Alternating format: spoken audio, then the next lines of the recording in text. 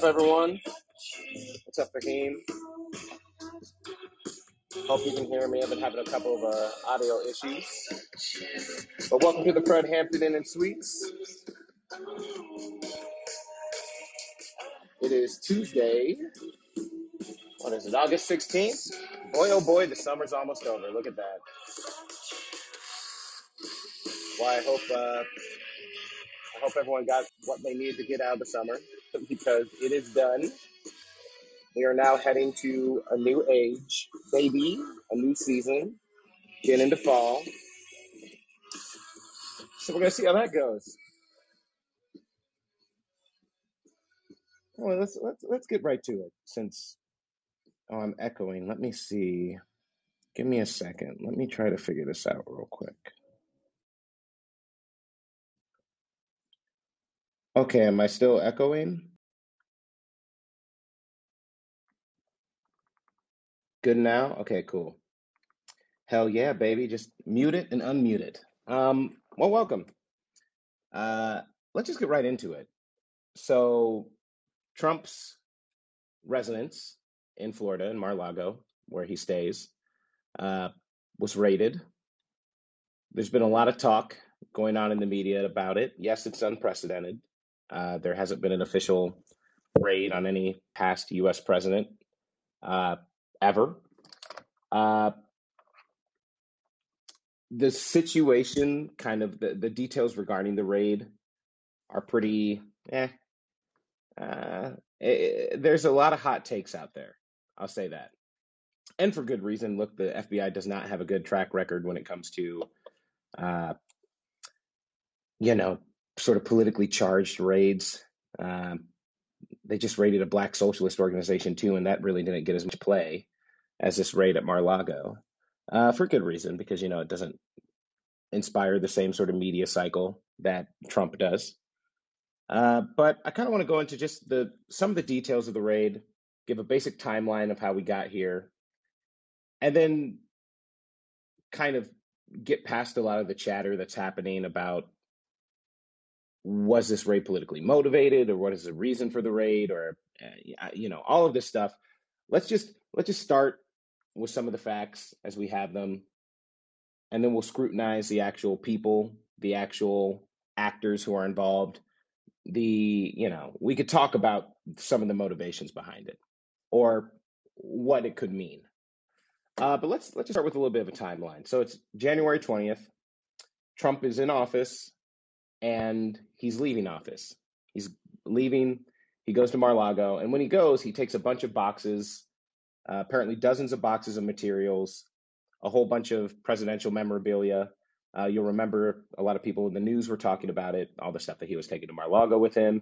He shouldn't have been taking some of those things, etc. But those materials that he took included numerous boxes full of just documents, many of which were confidential, and some of which apparently, if you believe some of this reporting, which no reason not to at this point, were top secret. The difference between confidential documents and top secret, there's just different designations for documents that are confidential. They're both confidential documents, but only certain people have clearance to look at certain types of documents. So not everyone who can look at a confidential document, or if you have confidential clearance, you look at confidential documents. But if you have top secret clearance, you can look at top secret documents. But if you have confidential clearance, you can't look at top secret documents. Does that make sense? Get it? Got it? Good. So Trump takes a bunch of this stuff with him for unknown reasons, really. As soon as he leaves the White House, January 20th, right? Or 2021. For the next couple of months, the National Archives, which is a federal organization that is in charge of the records keeping for presidential records and certain types of records, they basically contact Trump and say, hey, buddy, so you took a bunch of stuff you weren't supposed to take. Would you please give it back? Over the next couple of months, actually, those materials also included classified national security information. What classified national security information? Tough to say. We don't know yet. But apparently that's those materials included that information, whatever it is. And the National Archives is now in contact with Trump, and the Justice Department is in contact with Trump about potential violations of the Presidential Records Act, which it's not a huge deal, the Presidential Records Act, and we'll get into why that is in a little bit, but let's put that off to the side, all right? So now we're in about spring of 2022, and some investigators go to interview Trump and Trump's aides about the removal of documents to Mar-a-Lago. The DOJ and FBI officials get to Mar-a-Lago in like June of 2022, and they're talking with Trump's attorneys and talking about the storage room where additional boxes containing these White House documents were apparently being kept at Mar-a-Lago. And Trump's attorneys basically hand over some of the documents that are marked as top secret. And boom, bada bing, bada boom, we're in June 8th or June 22nd, this area. June 8th and June 22nd are the next big dates. 8th, the Justice Department, again, contacts Trump's people and says, hey, you have to secure those records that you still have. Please put a big lock on the door until further notice. Apparently, Trump's organization complies. They receive a subpoena later in June for surveillance footage from Mar-a-Lago. And a subpoena is basically just a request for records. And it's not really a request. It's a document that a court gives you that allows you to basically have legal authority to basically compel someone to give you certain records. So in June, we're at like June 22nd, the Trump organization receives and complies with the subpoena for surveillance footage from Mar-a-Lago. And that's according to reporting in the Wall Street Journal. And I'm getting a lot of this timeline from the New York Post. So take that with a grain of salt. Then we kind of pop into where we're at now. So August 5th, the U.S. Magistrate Judge of the Southern District of Florida, Judge Bruce Reinhart, issues a sealed search warrant for the former president's home. So what's a sealed search warrant? A search warrant is, I'm sure most of you are familiar with what that is, but it is required for a law enforcement agency. A law enforcement agency has to get a search warrant before they can go into your home when they're uninvited to search for documents, right? And a search warrant is a signed and approved document by the court that allows the state to have the power to investigate your home, given that they show probable cause. So just to be clear about how a search warrant kind of works here, you need an investigator, either a police officer, an FBI agent, someone who's in charge of actually the investigation of crime, has to apply for one. And there's really three big parts of a search warrant.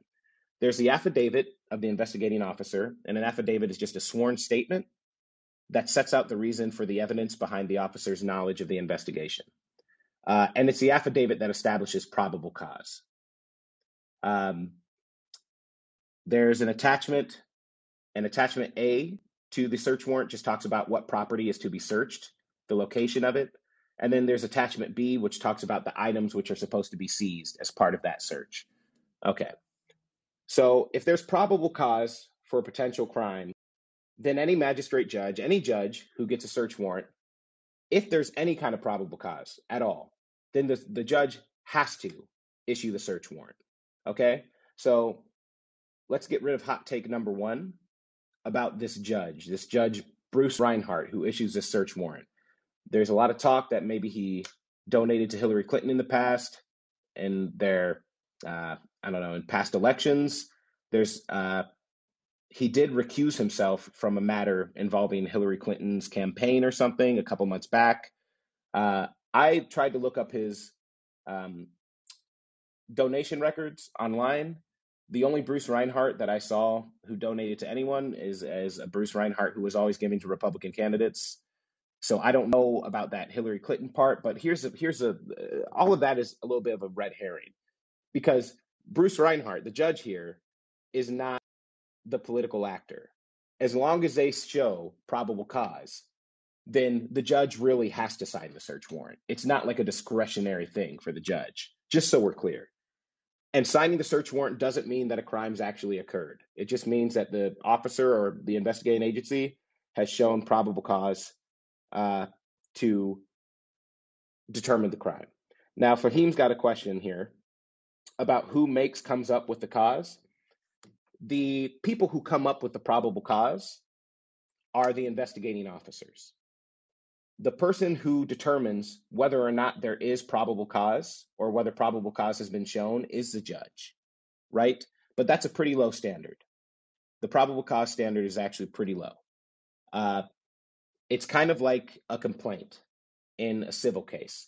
As long as you can show that if all the facts that you're stating, if they were true, not that they are true, but if they were true, would there be probable cause? Would there be reason to believe a crime had been committed? So it's really an allegation. If you can come up with a big enough allegation that's supported enough by a sworn affidavit, then you have probable cause to make an arrest, right? Or to do a search. And that's the other thing, is we don't really know exactly, without this affidavit, which we'll get into, what the intention of this raid really was. But I'm getting a little ahead of myself. Let's go back to the search warrant itself. So the judge issues a search warrant, and on August 8th, 2022, this is 3 days after the search warrant is signed, plainclothes FBI agents search Mar-a-Lago for more than 9 hours, and they're concentrating on certain areas here. And I have the attachment A to the subpoena. We don't need to go over the whole thing, but basically there are certain areas in Mar-a-Lago, the basement, the room where these boxes were being held by Trump and his people with these records, a couple different places in the Trump part of Mar-a-Lago that are being searched. Now, when I say the Trump part, I mean the part that Trump resides in and the parts that the records were stored in. So they didn't search other guest rooms or any of that shit. They just searched Trump stuff, right? So that's August 8th. And since then, we've had just a shit show of all kinds of stuff going on. So let's talk about the probable cause aspect a little more here. So you might remember that the search warrant that was issued was sealed. When a record is sealed, it means that it's usually not available to the public. The names, the dates, the filings themselves are behind a wall of privacy. Now, why would you seal certain records? Well, it happens automatically for some kinds of cases. Well, not necessarily automatically, but certain information is often redacted or sealed automatically, right? Whenever you have kids involved in a case, if you have a juvenile case, those names of the kids are always Jane or John Doe's, right? Because there's a certain understanding that you don't want certain information out there that's going to harm a kid for something that happens to them or something that they did while they are a child. You don't want that to carry over into adulthood. So that's one of the reasons why records might be sealed, right? Another reason is if you have a lot of confidential informants, or you have people who by unsealing the records, their lives or their livelihoods or whatever could be threatened. But it is odd. It is odd that these records are sealed. Just odd. I don't know if it's uncommon, because unfortunately this isn't my particular area, but it is a little weird. And it's weird because Trump, as soon as this raid happens, apparently him and his people are watching the raid live on like some CCTV or something like that while they're in New York. So the FBI goes to Mar-a-Lago while Trump is in New York, while he's not there. They search the place. They take out a whole bunch of boxes of records and different things. And you can look at all the things they took out as attachment B to the warrant, the search warrant. And the search warrant, because of the hubbub that came up after this, the search warrant was unsealed in part. And I have the important parts of that search warrant here. Now, if you remember, there's 3 parts of a search warrant, right? There's attachment B, which describes the property to be searched. I'm sorry, attachment A describes the property to be searched. Attachment B, which describes the items which are going to be seized as part of the search. And then there's the affidavit of the investigating officer. And again, the affidavit's the most important part in a way, because it really sets out the entirety of the investigating officers or the FBI's case against Trump, against whoever it's against, right? It sets out the reasons for their probable cause, the reasons why they believe certain crimes were committed. We don't have that. Now, the Department of Justice has, well, you have reporters who are asking, why don't we have this? The Department of Justice actually last night made a filing to the court asking that the affidavit remain sealed. And why is that? They're basically saying that it could potentially, unsealing the affidavit could potentially expose the identities of undercover witnesses, of moles that they may have in Trump's camp, or people who are investigating Trump that Trump doesn't know about, who are feeding them their information. So it's going to be interesting to see whether or not that remains sealed. Again, that's just what the FBI is saying. It doesn't mean that they have undercover witnesses. It just means that they're saying, well, we could put, like, if we did have undercover witnesses, then they could be revealed by unsealing the affidavit. A little weird, but not the craziest thing. And still, from attachment A and B to the search warrant, we know a lot of information now. So what do we know? Well, let's look at attachment B and what they're looking for.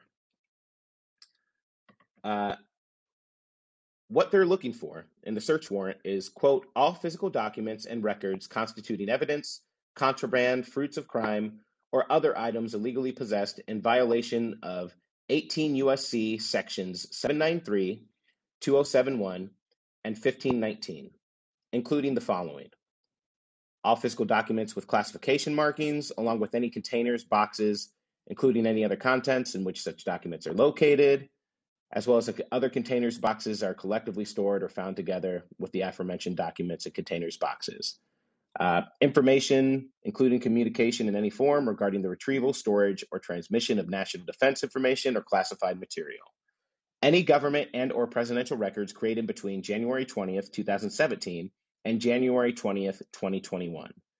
Or any evidence of the knowing alteration, destruction, or concealment of any government and or presidential records, or of any documents with classification markings. Long story short, they're looking for a bunch of different classified and presidential records. A lot of these would pertain to the, typically you don't own your records when you're the president. When you leave, the National Archives come in and they take those records. It's a matter of like like American history or something. I know exactly why they take those records, probably for the next president and for whatever other reason, but it does seem a little weird that they'd just be going after Trump just to retrieve those records, right? Well, let's look at the actual code for the three things that they're charging with. That's 18 U.S.C. 793, 2071, and 1519. And this is where shit gets a little interesting, right? Two of those, 2071 and 1519, are about just records themselves. The concealment, removal, and mutilation of records, which is 2071, and then the destruction, alteration, or falsification of records in federal investigations, which is 1519. We can go into the details of all of that, but there's a legal theory, basically, that both of those depend on the records being classified or sensitive. At least that's my understanding. Now, why is that important? Because typically, whether or not a document is classified or declassified is something that can happen at the sole behest of the president. Basically, something that is classified can just become unclassified if the president just decides, or declassified if the president just decides to do it. That's it. So it does seem weird to go after, even though he's not the president anymore, it does seem a little weird to go after someone for declassifying records or taking classified records when at any point in time during their presidency, they could have just declassified them. But the one that's interesting to me is 18 UC 793, and that's for gathering, transmitting, or losing defense information. And this code goes by another name that you may have heard of called the Espionage Act. Now, what is the Espionage Act? Well, the Espionage Act is a son of a bitch, is really what it is. It is a code that's all the way back from 1917, which was supposed to prevent U.S. citizens from, or anybody really, from stealing documents, secrets, and selling them to enemies or disseminating them to enemies, quote unquote, of the United States. Now, during the Red Scare era, this Espionage Act was used a lot. It was basically used for a lot of people who dissented from U.S. hegemony, but it was also used too on actual fucking spies. The thing that's interesting about the Espionage Act, and actually you're probably familiar with the Espionage Act because Edward Snowden and Chelsea Manning were both charged under the Espionage Act. And what's super interesting about that is that the Obama administration used the Espionage Act more than any other presidential administration. So thanks, Obama.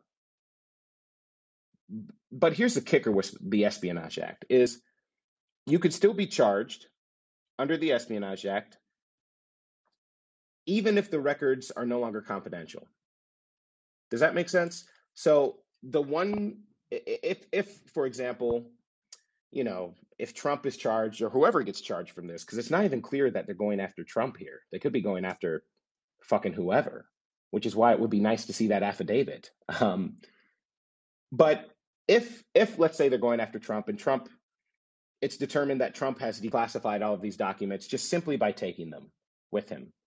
That by taking them with him or by in his mind thinking that they're declassified, they are declassified. Well, then 2071 and 1519 should probably drop out. But 793 would stay with him, potentially, which is interesting. And it makes you think, well, then why are they going after him for the Espionage Act? And we could talk a lot about the whys in a bit, but I don't want to be too long-winded, and it's already running a little long. I'll finish the legal stuff here. What's interesting about the Espionage Act in particular is it not only could it still stick with Trump if he's being charged with it, it could imply that they think that he was trying to sell government secrets. Now, that seems a little crazy. I've heard a theory.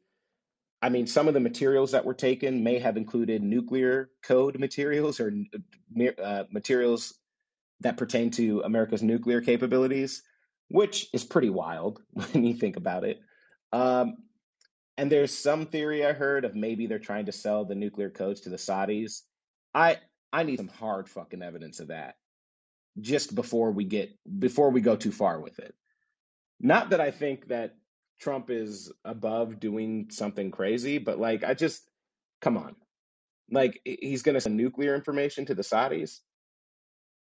And I know he's been getting paid a lot of money from the Saudis, from like the Gulf stuff and Jared Kushner had some kind of $1 billion hedge fund deal with the Saudis, despite him having no real expertise in the area. But, we'll get into all of that in the discussion. But I'll finish off by saying this. There's been a lot of back and forth now between like Trump, the FBI. Trump accused the FBI of stealing his passports. And then the FBI said they weren't in their possession, but it turns out they did take his passports. And some people were saying that maybe taking his passports was done because Trump is a flight risk. No fucking way. I don't buy that for a second. First of all, he's just not that much of a flight risk. Second of all, that's not how you can't just like the person who's in charge of the investigation, which would be the attorney general here, doesn't have the unilateral power to just seize your your passports and stop you from leaving the country. That would also have to go through a judge. And then third of all, it was probably just an accident. It was probably just they took a bunch of boxes of shit, and part of that included, they just didn't have the time to sort through it yet, and found out that the passports were there. But it is pretty funny that they actually did take the passports, and for as much as Trump lies and whines about shit, it probably wasn't a good move by the FBI to say, "Oh, they're not in our possession," just to maybe put out like a "our bad" or something like that. Um, but that's there's some more stuff we could talk about, but I really want to hear from y'all. Oh, am I still cut off? Am I still on, or am I? Can you hear me, everyone? Okay, I'm gonna try to get on my internet again too, so I may cut off for a second. So let's see. Let's see what happens. We're just waiting for the internet, baby. Just waiting for that. Okay, am I still here? Still here? We good? We good? Okay, cool. Yeah, so I mean, honestly, the ramifications are interesting. I've heard a lot of people say, well, the FBI wouldn't do this if they didn't have evidence already. Uh, to me, that's a bad take. That's not the purpose of a search warrant. Um, a search warrant, as I said before, is based off probable cause. The whole point is you don't really need evidence. You need probable cause that a crime was committed. You need the prospect of evidence that the crime was committed. Now, that doesn't mean it's a nothing burger either. Like, a probable cause affidavit is a testimonial document. It is something that someone has to put a sworn statement behind. Like, people say all kinds of shit sometimes in sworn statements, and I don't want to shit too much on the FBI, but I'm going to shit all over the fucking FBI because they have had some colossal fuck ups, namely the guy who the show is named after. If you ever want a fucking an idea of what the FBI's history is, and I've also heard people say that this could be politically motivated. And wouldn't it be the first time the FBI has done something unprecedented or wild out of political motivations? I don't know if this one is as politically motivated now. Like, I don't think it's Joe Biden over here trying to stop Trump from being able to run. I don't know. I don't see that yet. And Joe Biden does not strike me as that good of a political operator, to be honest, to be frank, right? Merrick Garland, maybe, but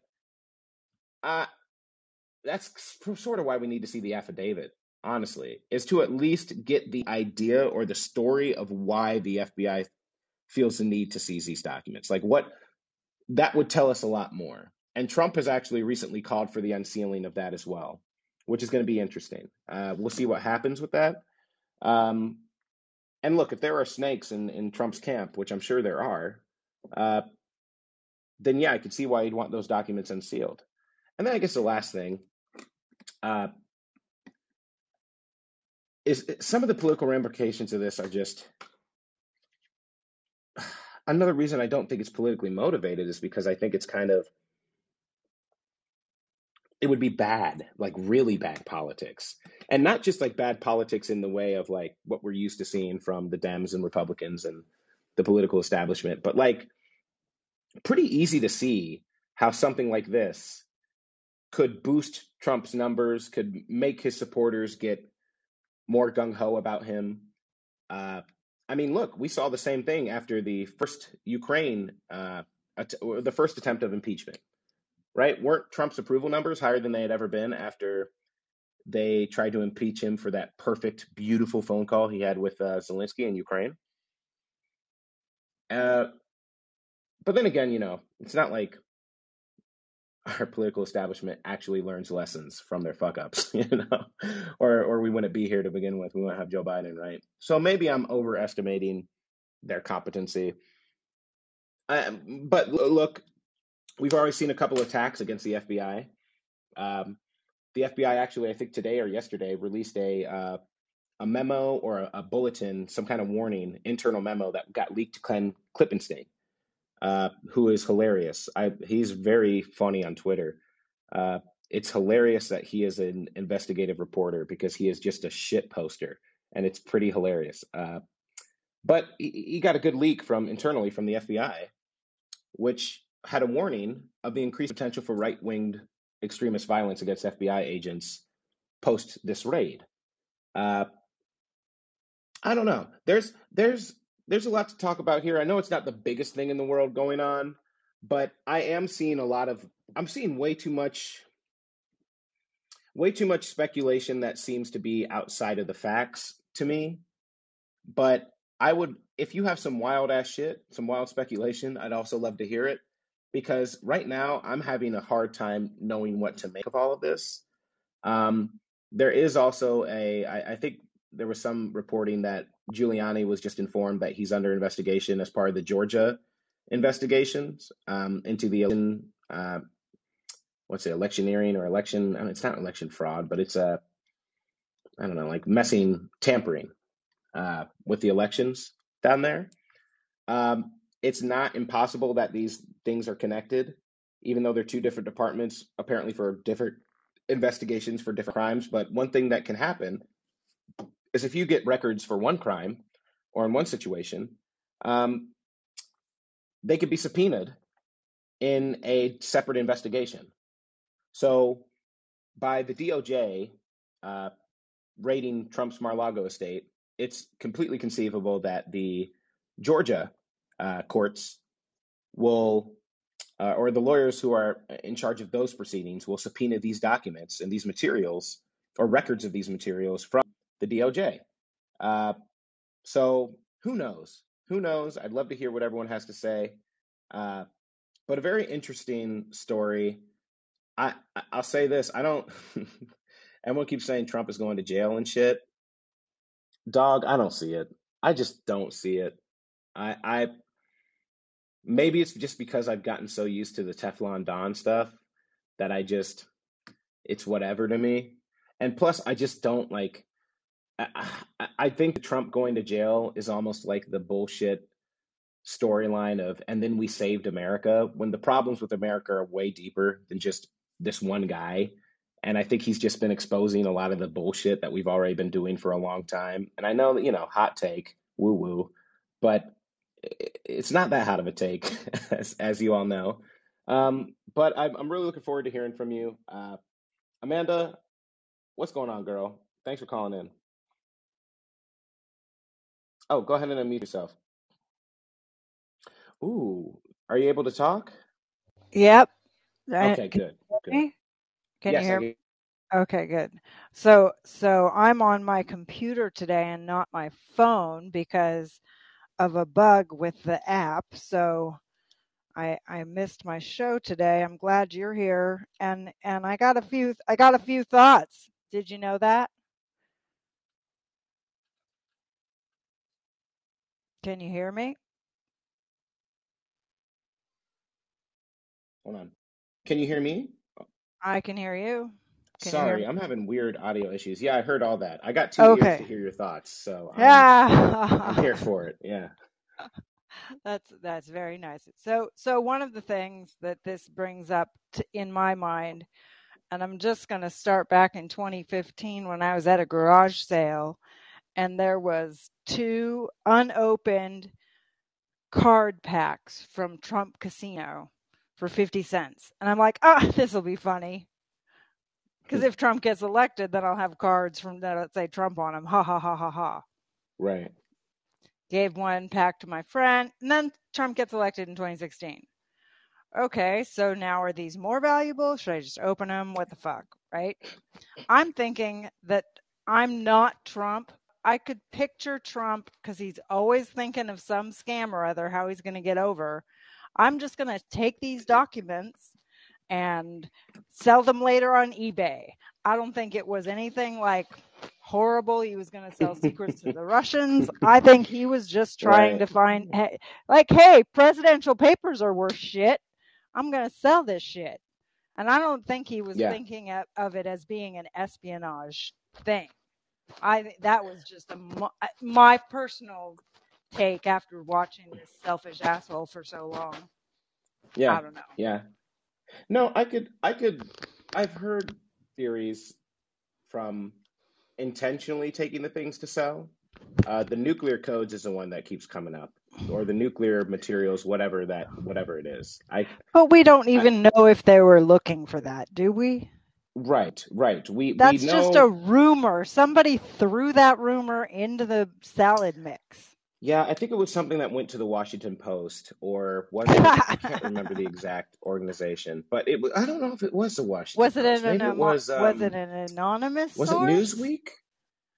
I Was it an don't anonymous know source? I'm exactly. just I don't. saying this is one of the things I'm that guessing it probably speculating on. was. Yeah, Right. So this is the other yeah. thing that I'm, and this is not to be shitting on your call-in topic because a lot of people are doing it, but this is just Hmm. more free publicity and attention for Trump. I don't give a fuck. Really don't. Oh, I all of this just when it stuff? comes right Yeah, down to it. Like anything, yeah. the man should not. If he's being investigated, the press. I don't.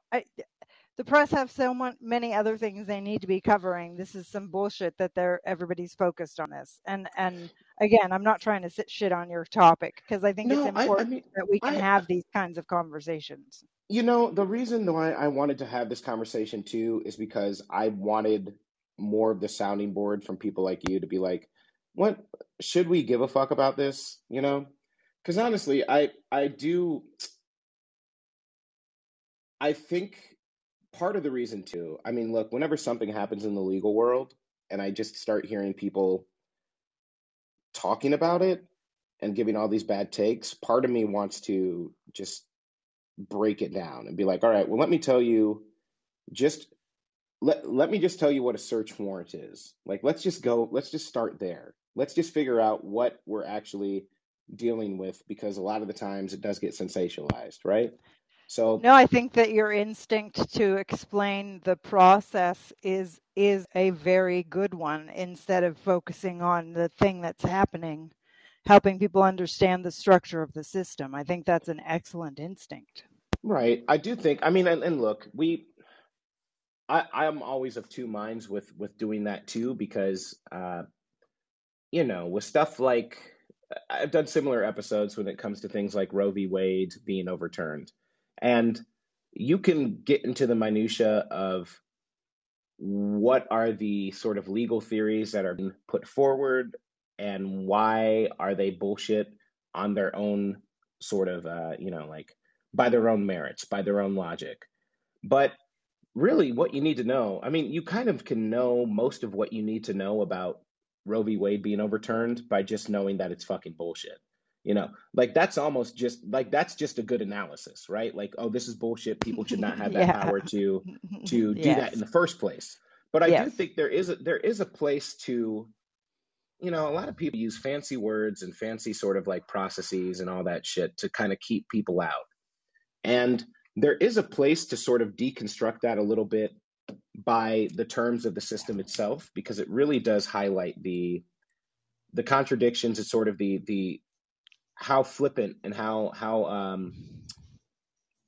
sort of bullshit the system is to begin with, in a large part, right? But here's the Um, other thing. I was just listening to a podcast today, and I'm not going to remember they were interviewing somebody who was working legislation through one of the houses, and it was like just like so then first we have to go over here to this person at this desk and do this thing mhm, before we can get the mhm. language put in, and then it has to be reviewed by this. So like just going through the steps, because it there's so much that it's easy to criticize from the outside when you don't know what the actual day-to-day operating procedures require. You know what I'm saying? Mm. So I'm trying to Yeah, have some yeah, empathy 100%. for that side of it.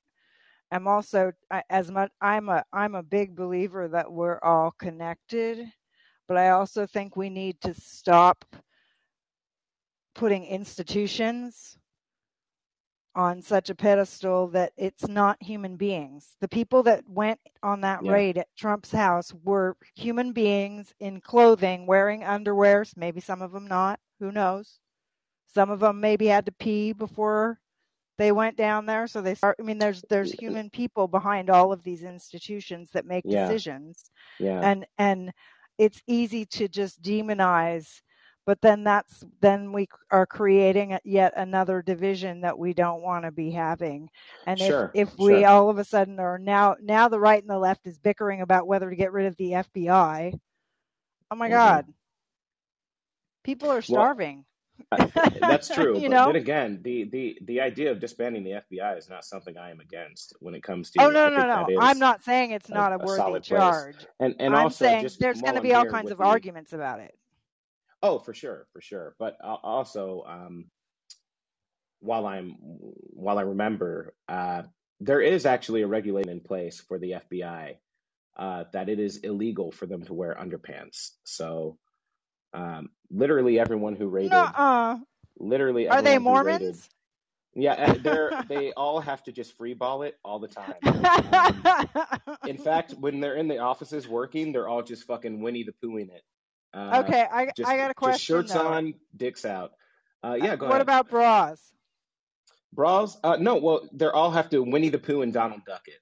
Got it. So everyone's got Got a it. nice little top on, a nice little sailor top, and Got absolutely nude from the waist it. down. It's the law. Um, so that's how it works in the FBI.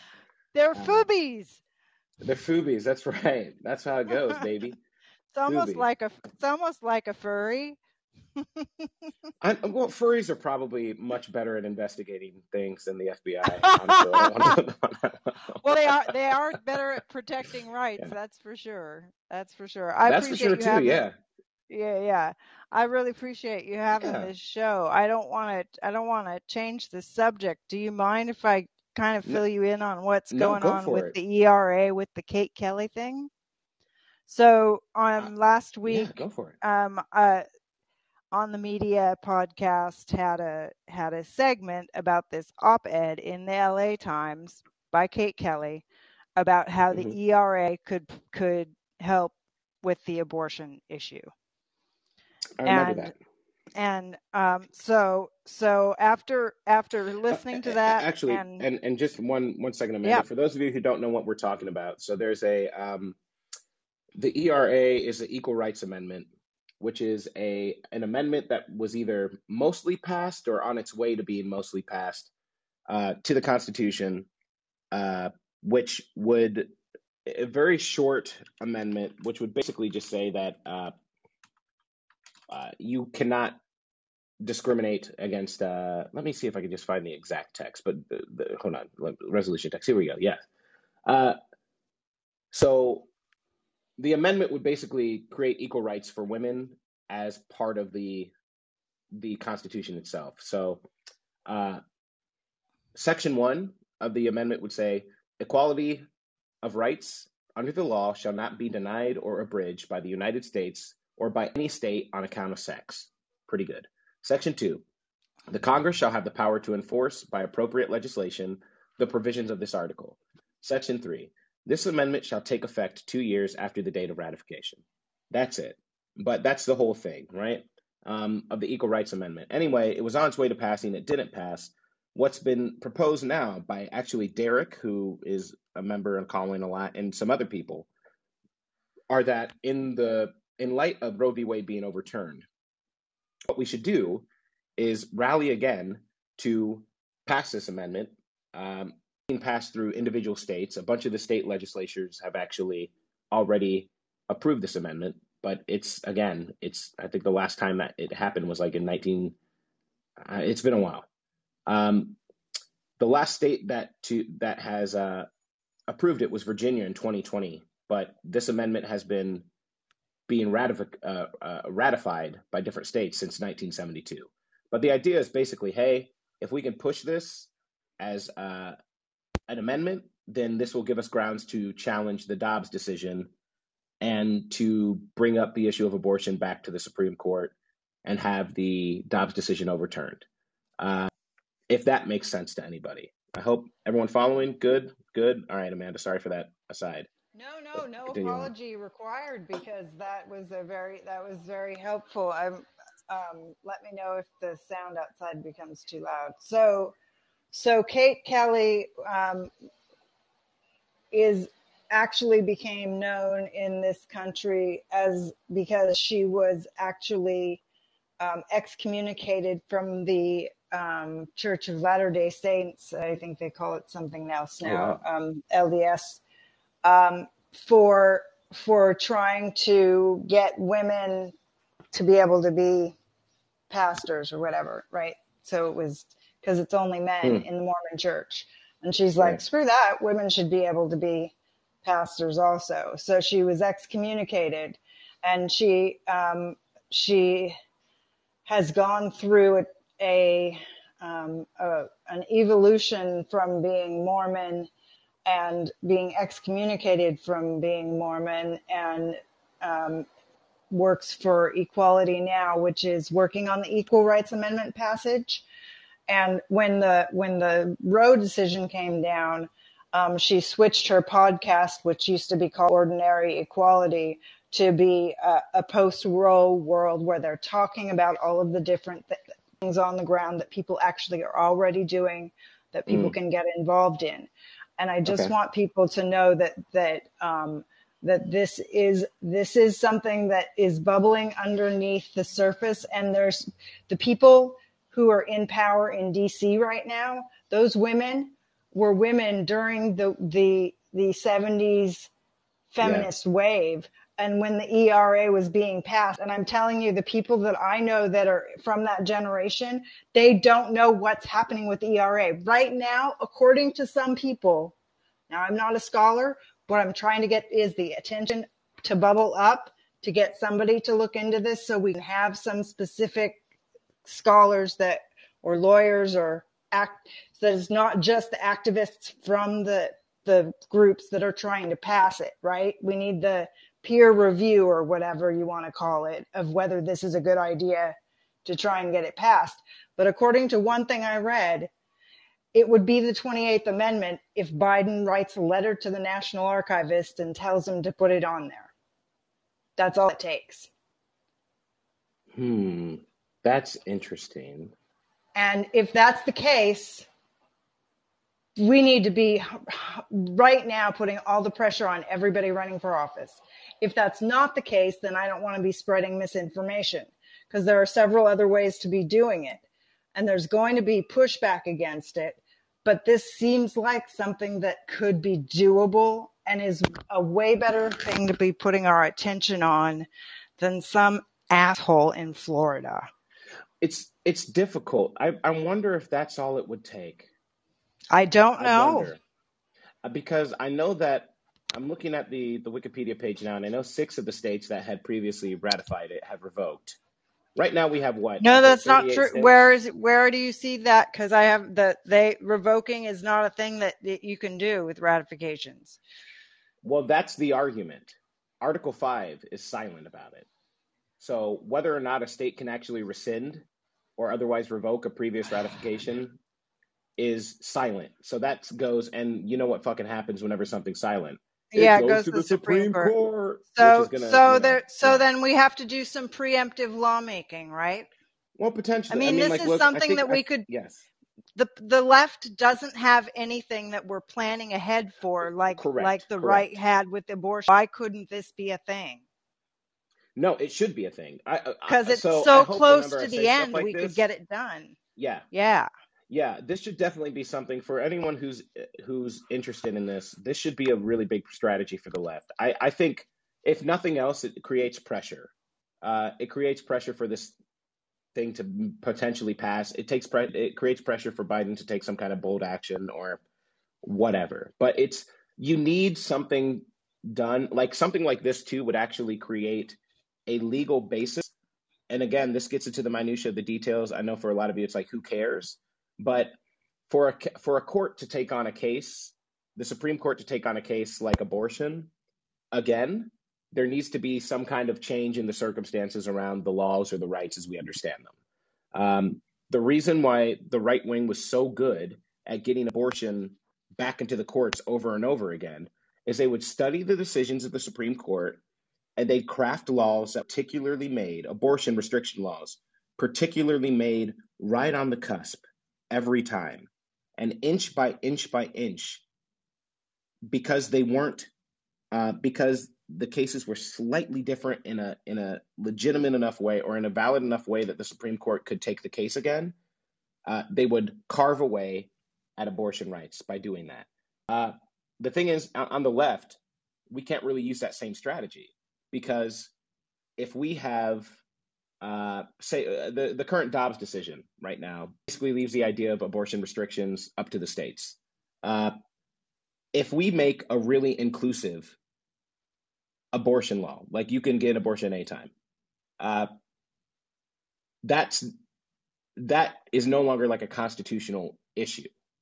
Does that make sense? Like, it's up to the states now to make the laws as restrictive or unrestrictive as they want to. Right. So you can't get this issue back in the courts by creating an inclusive or a broad abortion law. The only way you can get it back is by changing the circumstances of the rights to people that are like recognized by people. So the ERA is actually perfect for that. And it's already in a position to where is it ratified? Is it not ratified? Who's to say? But we at least have our ability to, like, so right now, Arizona, Nevada, Utah have not ratified. I think Idaho has not either. And the rest are in the South. 6 of the states have so tried I'd to like rescind to, I'd like to hear a legal scholar on this topic, or a legal scholar, and Kate Kelly, who's been working on this at Plus Women's Rights for 15 years. I'm gonna hang up so that Lorraine can have her voice heard. I really appreciate you engaging in this conversation, because it's been top of mind, and I'm telling everybody that I know that's a woman over the age of 55, because those are the women that were in that movement at the time, and they don't know. Tell your mom. Does she know? Tell them. We'll find out. Because you know what? Because those people are powerful. Those people can have power. Yeah, my mom is pretty powerful. She's pretty cool. That does not surprise me in the least. You have a good day. Yeah, thanks, Amanda. Thank you so much for calling in. All right, Lorraine, you're the next caller. Hey, what's going on?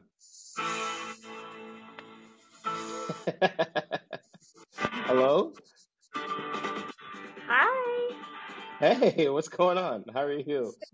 L Train, long-time listener, first-time caller.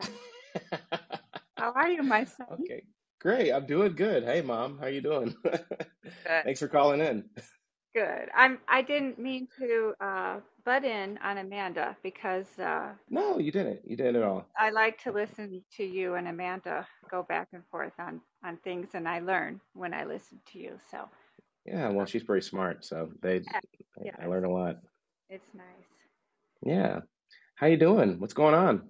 Oh, nothing. I just wanted to, see if I could actually do this. So.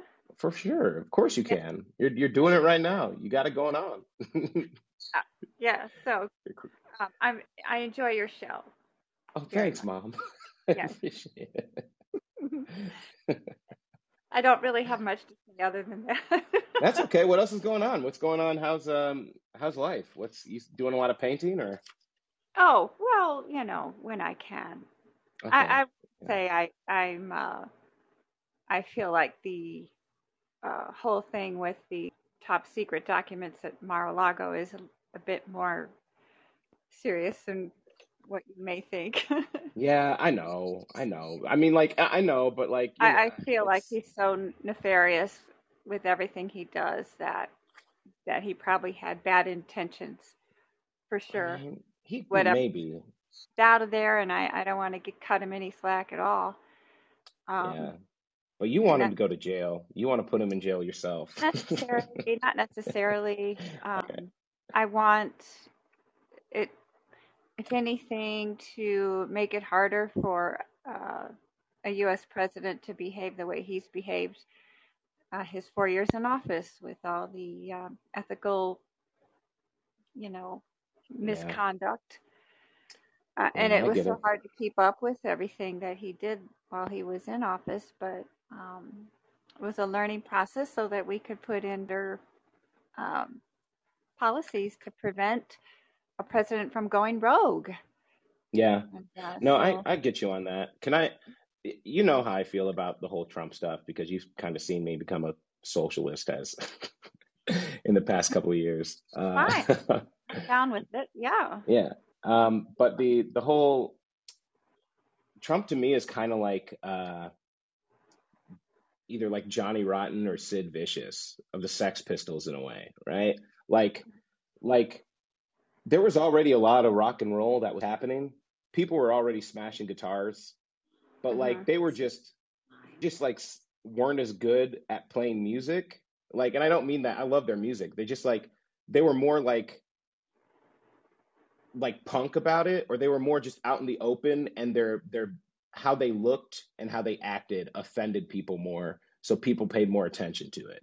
You know what I mean? Like Pete Townsend was smashing guitars way before the Sex Pistols were, Hmm. um, but like somehow people were like, well, but Pete Townsend, these are good lads, but the Sex Pistols were like seen as these super degenerates or whatever. You know what I mean? So I, Hmm. I, I think Trump, like, he's just brought a lot to the surface of the shit that was going on. Because I mean, you were here when Bush was here, you Hmm. know? Like, we were literally bombing, we killed a whole lot of people. Like Well, just I know. people for no I, I, reason. For I was, no reason. For yeah, that 20 was hard to years. live through too. Of course, that was Yeah. all hard to live through. Yeah, And like I and know. and Cheney was getting payouts from his investments or his position at Halliburton too. Hmm. Yeah. While we were selling no bid contracts, we're selling weapons and buying weapons exclusively for parts of this war that he's pushing for from Halliburton, from his company. And to me, it's like, if you really start to rank like how bad presidents were, I think Hmm. listen, Trump is like the most out and out, like easily like fascist looking or seeming piece of shit for sure. Hmm. Hmm. And he's just a fucking dick, man. And at least he's a dick. He's completely whatever. But like, I do think, I am a big believer that Trump is the symptom of a long-standing American problem, and we've been on this path for a long, long time, and we're now just here reaping what we sowed, basically. And Hmm. that's and I get it. I get why people are super like why they don't like Trump, because I don't like Trump. When people say he was a fascist, I'm like, yeah, he really wanted to be. He wanted to be the cult of personality fascist more than anything too. Like he doesn't care about laws or orders or anything. Like, he doesn't care. He cares about himself. He wants you to think he's cool. He's Hmm. it's all bullshit. But like, like it is this raid and stuff. I do worry because there's so much news coverage and so much like emphasis on Trump himself that we're Hmm. missing all the sickness that gave us Trump to begin with. And no Hmm. one is addressing that sickness. I mean, Joe Biden sucks. Like, like, like, look, full disclosure, I voted for him, even though I was like, this fucking sucks. Like, I don't know if I'll ever do that again, because some of the conversations I've just had with people here, which have kind of convinced me that we, I, it's probably worth withholding my support and actually fighting for something that you actually believe in, to at least offer people a goddamn alternative to the duopoly that we're in. My logic for voting for him at the time is that it's the Noam Chomsky logic of like, look, he's going to give us more time to organize and like be able to maneuver better than Trump would. So we buy some time to do whatever, right? But like, I don't know.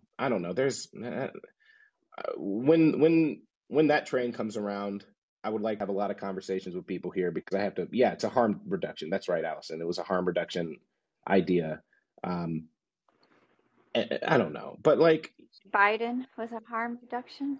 yeah, my vote for Biden, I thought it would be a harm reduction, but now it's kind of like, the thing is though, it's I mean, hindsight's always 2020. And look, we are out of Afghanistan, I guess, which I agreed with.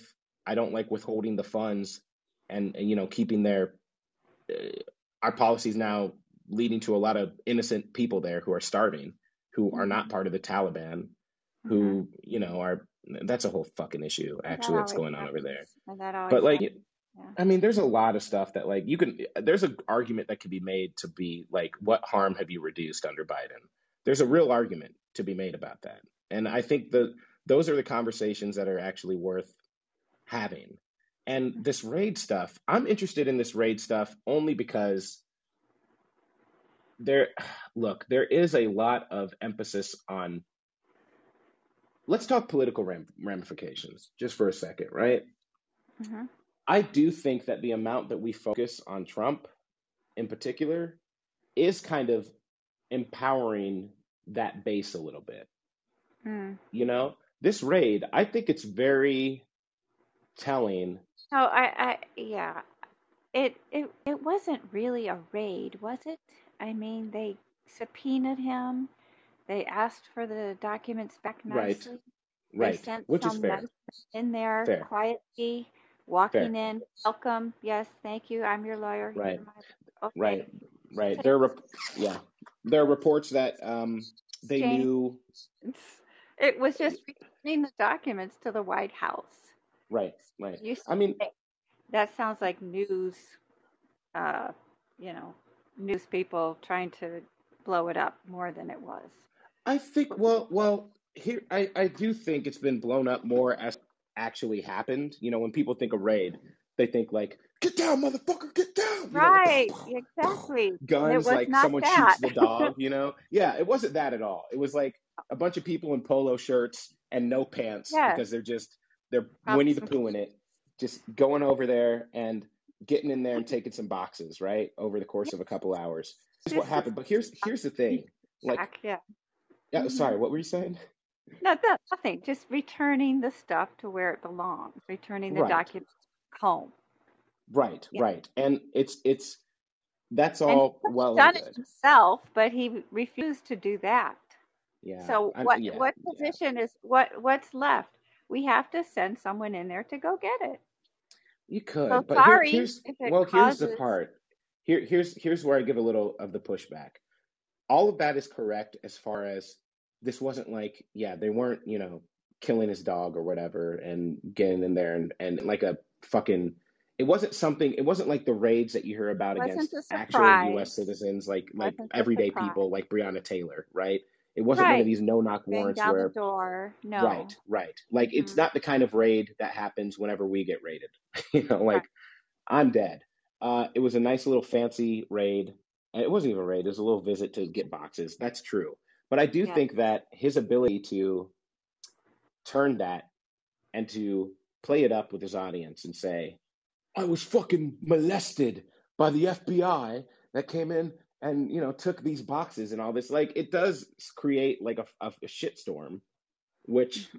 creates a news cycle. And I do think the media, anything like, look, especially as long as we have just a whole bunch of for-profit media companies that are owned by this these corporate conglomerations that have their own interests and want to, you know, I don't know, like sell pharmaceutical drugs on TV or whatever. Like they're going to have to sensationalize news to some extent and keep that media cycle going to keep us looking in, which is why I keep telling you guys, like MSNBC is just as bad.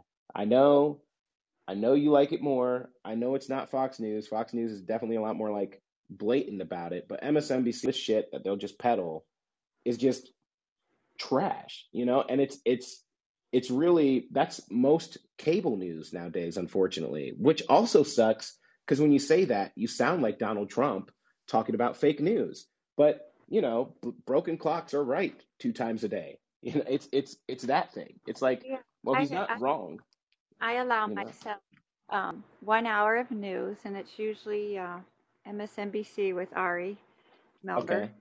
Yeah, And you anything guys like after Ari that, Melber, I dude. do the Morning Joe with, you Joe know, Scarborough, yeah. Oh boy. Yeah. like that. And that's it. Anything Other than that, it's just trying to find articles to read or whatever because it's just repeating itself. Yeah, yeah. It's just the It's same news over and it's the over and same over and over. shit over and over again. Drive, It just keeps. yeah. Yeah, and it's meant to drive you insane, to keep you like. I mean, they really. I really don't like the degree. Look, things are pretty existential right now. I don't mean to say that we shouldn't be afraid of things like, global warming. Every time I think about it, it's a little like, holy shit. It's a little wild. Yeah. But the idea of keeping you fearful and fearful of each other and the other side, and you can trust us though. We're the news. Like, come in and we'll keep you informed and make you like, it can start legitimately hurting your psyche. Yeah. It's kind of like Twitter before Twitter. Like nowadays you'll get people on Twitter who are just going nuts. There's, oh man, one of the political commentators I follow a lot Yeah. she did this like report about basically like how Marjorie Taylor Greene called for the FBI to be dismantled Yeah. after this raid, and this political commentator that I like, she said, "Look, Marjorie Taylor Greene is right, but she's obviously bad faith, but she's right. We should dismantle the FBI." So she did a whole report on it, and then just on Twitter for days since then, there have been all these bad faith takes against her, like, you want to team up with Marjorie Taylor Greene. And then they'll be like, but the thing that gets me is like, you can see her just tweeting back at all of these people about how, like, that's not what I said. That's not what I said. And I can't fucking imagine spending like 2 or like a week of my life Yeah. tweeting back all these people about like, you got to watch the video. You got to watch the video. It's like, dude, like, fuck them. Like, you're Yes. okay. Like, I know. it's, girl, go I out. never, Like, go do something, like, get out of there. Get I out. do It's a trap. tweet because it's just another social media platform that I'll get Yeah. sucked into. And I can't keep up with all that anyway. I'm not clever with clever comments. Oh, So you're so clever. no, You're so I'm clever. not a clever Stop. comment person. You wrote an entire rap song for your anniversary about how you're a hippie, but you married a conservative black guy. That's That was right. your whole It's song, my and rep. it was awesome. You wrote an It is entire rap. Yeah. popular in Brazil. It's what? Very popular in Brazil. How did It that is. happen?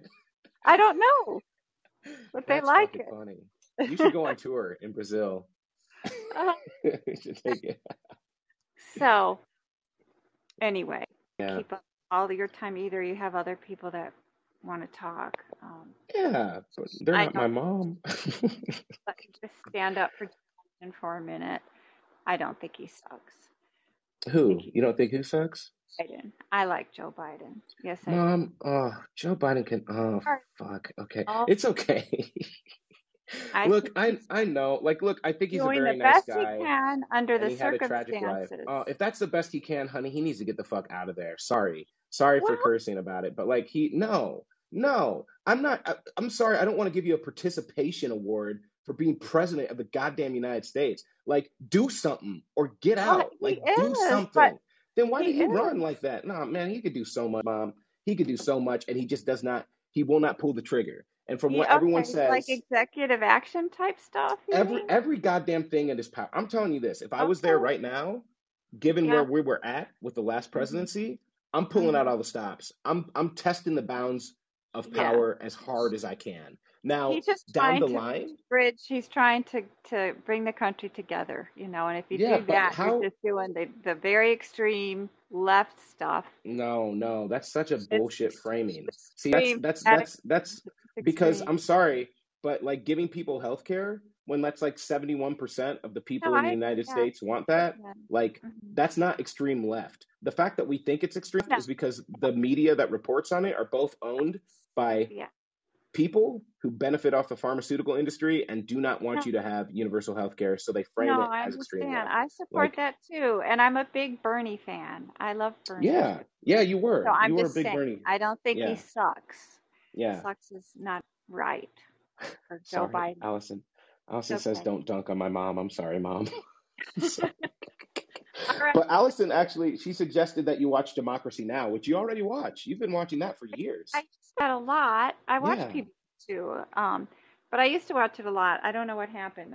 I Yeah, lost you should cable. go I back. just do streaming and stuff, so I don't know. Yeah. Well, if you're streaming, I Anyway, mean, Democracy I Now! Is good. see Breaking now. Points Yeah, is all right too. They're decent. So, yeah. um, but yeah. Well, thanks for calling in. I mean, You're welcome. that's really nice. I'm glad you like the show. I do. All right, everybody. Now you can let all the other more intelligent people talk. All right. Oh, Mom, there's no one more intelligent. Stop. Stop. You're the All right. best. Hanging up. Love you. All right. All right. Love you too. All right. Bye. Bye. All right, ladies and gentlemen, my mom. You were here. Where were you when Biden's mom called in? All right. Oh, that's so nice. It's always nice to talk to mom. All right, Jenny, you're up next. Welcome to the Fred Hampton Inn and Suites. I am so impressed. I don't think one of my kids would come on my show if I paid them money. And your mom just sounds like such a lovely person. I'm really jealous. She's legit the best. She's pretty awesome. Yeah. Yeah, she's cool as I was gonna say cool. Now I don't want to curse too much. She's cool as heck. She's great.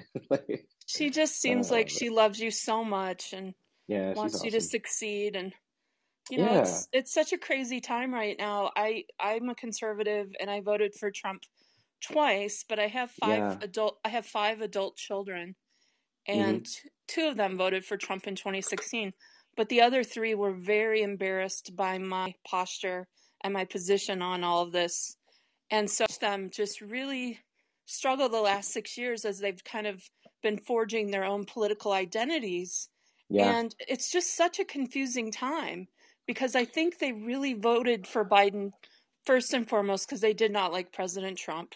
But secondly, I really thought they were hopeful that he would do some good things to help the economy and, you know, just move things forward. And so it's been interesting talking to them just a little bit here and there. Mostly they don't want to talk to me about politics ever, but it is interesting getting their views because it's, you know, like you say, some of the things that President Biden has done have been really kind of crazy. And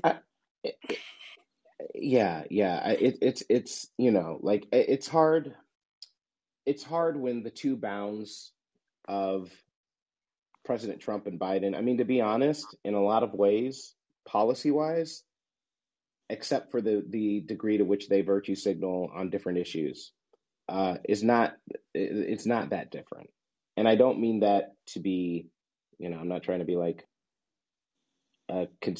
build consensus or anything like that. It's really like there's been sort of a tendency in America, in large part since about the Reagan years, where I mean, you can go back long in America's history and criticize a lot of things, but I will say that where I started, I think where a lot of people nowadays kind of see things start to fall apart is the Reagan era to now. And it's interesting because a lot of what Reagan did was not stuff that we would see until years and years later. A lot of those effects. And then Bill Clinton expanded on the degree of outsourcing work, the lifting of regulations on corporations, getting rid of a lot of those social or the laws and the safety nets, which kind of even the playing field for your everyday person. That's been like a continual downhill slope. And it really has. It doesn't matter if they were Republican or Democrat. In fact, I think some of the worst abuses happened during Bush 1 and Bush 2 with the Patriot Act. 100%. And so I'm very skeptical about so many of those things. The thing that troubles me is what I saw today with President Biden. You know, he canceled the loans of everybody who had gone to IT to tech. So all these student loans, just wiped them. And then he signed off on the Inflation Act, which even Bernie said, this is not going to help the inflation. And so these two things today that are just more debt, piling on more debt. And it's like, when does it stop? Is he going to? There are people who theorize that if he does cancel all student loan debt, it's really like the last big economic bubble. If he does that, it could collapse. It could collapse the economy. So I totally understand that concern. It might be helpful here. Let's just take one step back and talk about debt versus deficit too. Okay, because one thing is that the student loan debt, for example, is not like extra money that has to be paid out. If that makes any sense, right? That money's already, it's basically just forgiving money that's already been spent, right? So that doesn't actually increase your deficit, if that makes sense. Does that, are you following with that? Like, I'm following what you're suggesting. I reject it on the level that when you have that much student loan debt and then you just erase it, it is going to have a huge economic impact. Well, here's the interesting thing about deficit spending is there's almost a consensus economically now, which is strange among economists, right? But there's almost a consensus that actual deficit spending ends up putting more money back into your economy than the actual deficit.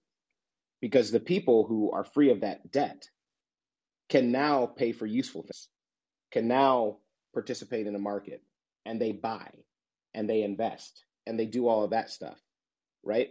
And so if you ask a lot of economists, there's a fair amount, I think it's actually the majority of economists out there who say, you know, it actually makes more sense to cancel all student loans for that reason. I know, because I know the deficit's already there. I know the Keynesian approach, and most economists are Keynesian economics. It's interesting, but it's not just Keynesian. I'm an Austrian. I want balanced budgets, and I want sanity around economics for my children and grandchildren's future. And we in America have never experienced hyperinflation. We've seen it around the world. We've seen it in Argentina. Weimar Republic. It's there. We can see what it looks like, but we have never experienced it. And I believe these steps are going to lead to hyperinflation, which is not something anybody wants to live through. Sure. Could you explain why you think it's going to lead to hyperinflation? Well, because the Fed just keeps printing. And as they print and those dollars go out, the dollar devalues and the inflationary amounts go up on everything, whether it's food or gas or apartments, it just goes up. Right. And where does it stop? Well, 800% interest rate in Venezuela. What does that look like for the common people? They starve. They go hungry. Right. But there's a couple of things here. One is that the forgiving student loan debt wouldn't require printing any money. Right. So if that's the issue for the hyperinflation, then we should look at that. Now, I'm just trying to understand where you're coming from here. I am all about kitchen table economics. Moms and dads in their homes balancing their checkbooks. Now, while I admit it would be a great blessing for my own children to have their student loans canceled, they would love that. To do that across the board and just cancel it all. I mean, I don't think any economist could even predict the rumble effect that would have on our economy. Well, the ones that have tried have said probably good. So that's one thing, right?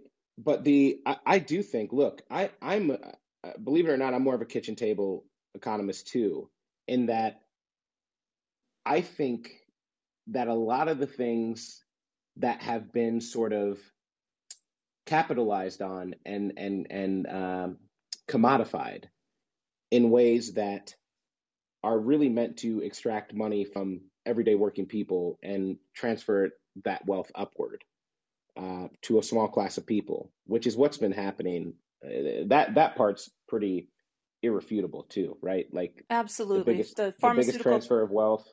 Pharmaceutical in history, companies, I think, are front and center. Yeah. All the scandals around the hospitals, COVID vaccines. I mean, the degree to which, I mean, look, we should look at these things a little more holistically too, because way back when, a lot less people were living paycheck to paycheck. I know. Matt Taibbi's writing. That's not just student loans, right? Those are policy decisions that have been happening since Reagan onward that have put us in this position to where now you have that many people who have isn't it like 1 in 5 people? It can't be 1 in 5 or I'm going to cry. Is it what's the statistic of the amount of people who have serious medical debt? it might be 1 in 5, maybe it's 1 but it's, it's bad. And then when we talk about people going hungry, I saw a video of people in Philadelphia, like today, who are bathing in a fire hydrant, who are all homeless, putting their clothes up on the fence railing of a Walgreens in a parking lot. And you look at the kind of devastation that's happening in America. And, I'm Nigerian too. And when you go to certain areas of Nigeria, the amount of poverty that you see on the streets is, it's frightening. And I'm looking at these areas like San Francisco, like Chicago, like Philadelphia, and it's the same shit. And for that to be happening in what is still, at this point, the richest country in the world is inexcusable, and there's a lot of these. I do think, Jenny, like, look, I understand why a lot of people voted for Trump. I really do. Well, it sounds like you voted for him once. No, I got, there was part of me that liked the fuck it element of it. Pardon my French. I thought you said you did vote for him. No, I voted for Biden, and I voted for Hillary. I can't believe I voted for Hillary. Honestly, like Hillary, God, who was I? God, okay. But I'll say, I will say this. I really think, like, look, one of the best things that we could do actually for our kids right now, if you look at just where millennials are as a group, like, let's just examine, right? Most millennials in their current situation will never pay off their student loans, which means they'll never own anything. They'll never, if you think about starting families, providing for them, being able to be there, that can't happen, when you're living under that kind of thing. And also ITT Tech, kind of didn't they go under? Aren't they are they still a school? Because I think that was one of those for-profit schools that was literally just like it was bilking people. I know. I'm totally sympathetic to why Biden did that, because I don't think those degrees meant that much, and the people who did it were really being, taken to the cleaners and didn't come out with something that was producing jobs. But the same case can be said for a lot of university degrees, that you have kids coming out who have these degrees in all sorts of fields, and they can't find a job. So absolutely, which makes it even weirder, or to me, it makes it even more imperative that debt is forgiven, because a lot of these students, a lot of these people were sold on the idea that the only way that you get a job, the only way that you're going to be employable, the only way these things are going to happen is if you go get those degrees. And I can't remember how many times I heard when I was a kid that it doesn't matter what your degree is in, right? Like, you need the degree just to get the job. When President Trump canceled all of the student loans of military veterans, I thought that was really classy and totally appropriate. I like that too. I think you know what else I would have liked if President Trump did? Cancel everybody's student loans. I think that too would have been, like, honestly, if Trump had gotten in there, let me tell you, Jenny, if Trump had gotten in there, starts canceling people's student loans, makes Medicare for all, or makes healthcare as a human right, and starts actually returning jobs to the United States, or doing some of the stuff that he said he was going to do, I'd be voting for Trump.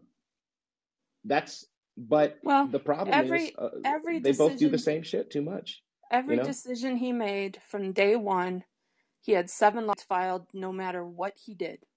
So it was literally him climbing up this mountain with a bag of rocks while people are throwing rocks at his head, no matter what he did, no matter what decision was happening. Yeah, I'll agree that he had a target on his back as soon as he got in there from before people he even showed up. I will say he didn't help a lot of that himself. I'm going to be honest.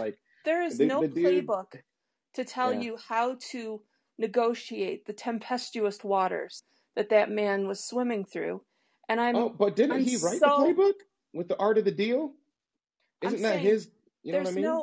He definitely used his own, he wrote that based on Sun Tzu's The Art of War book. Did you ever hear that?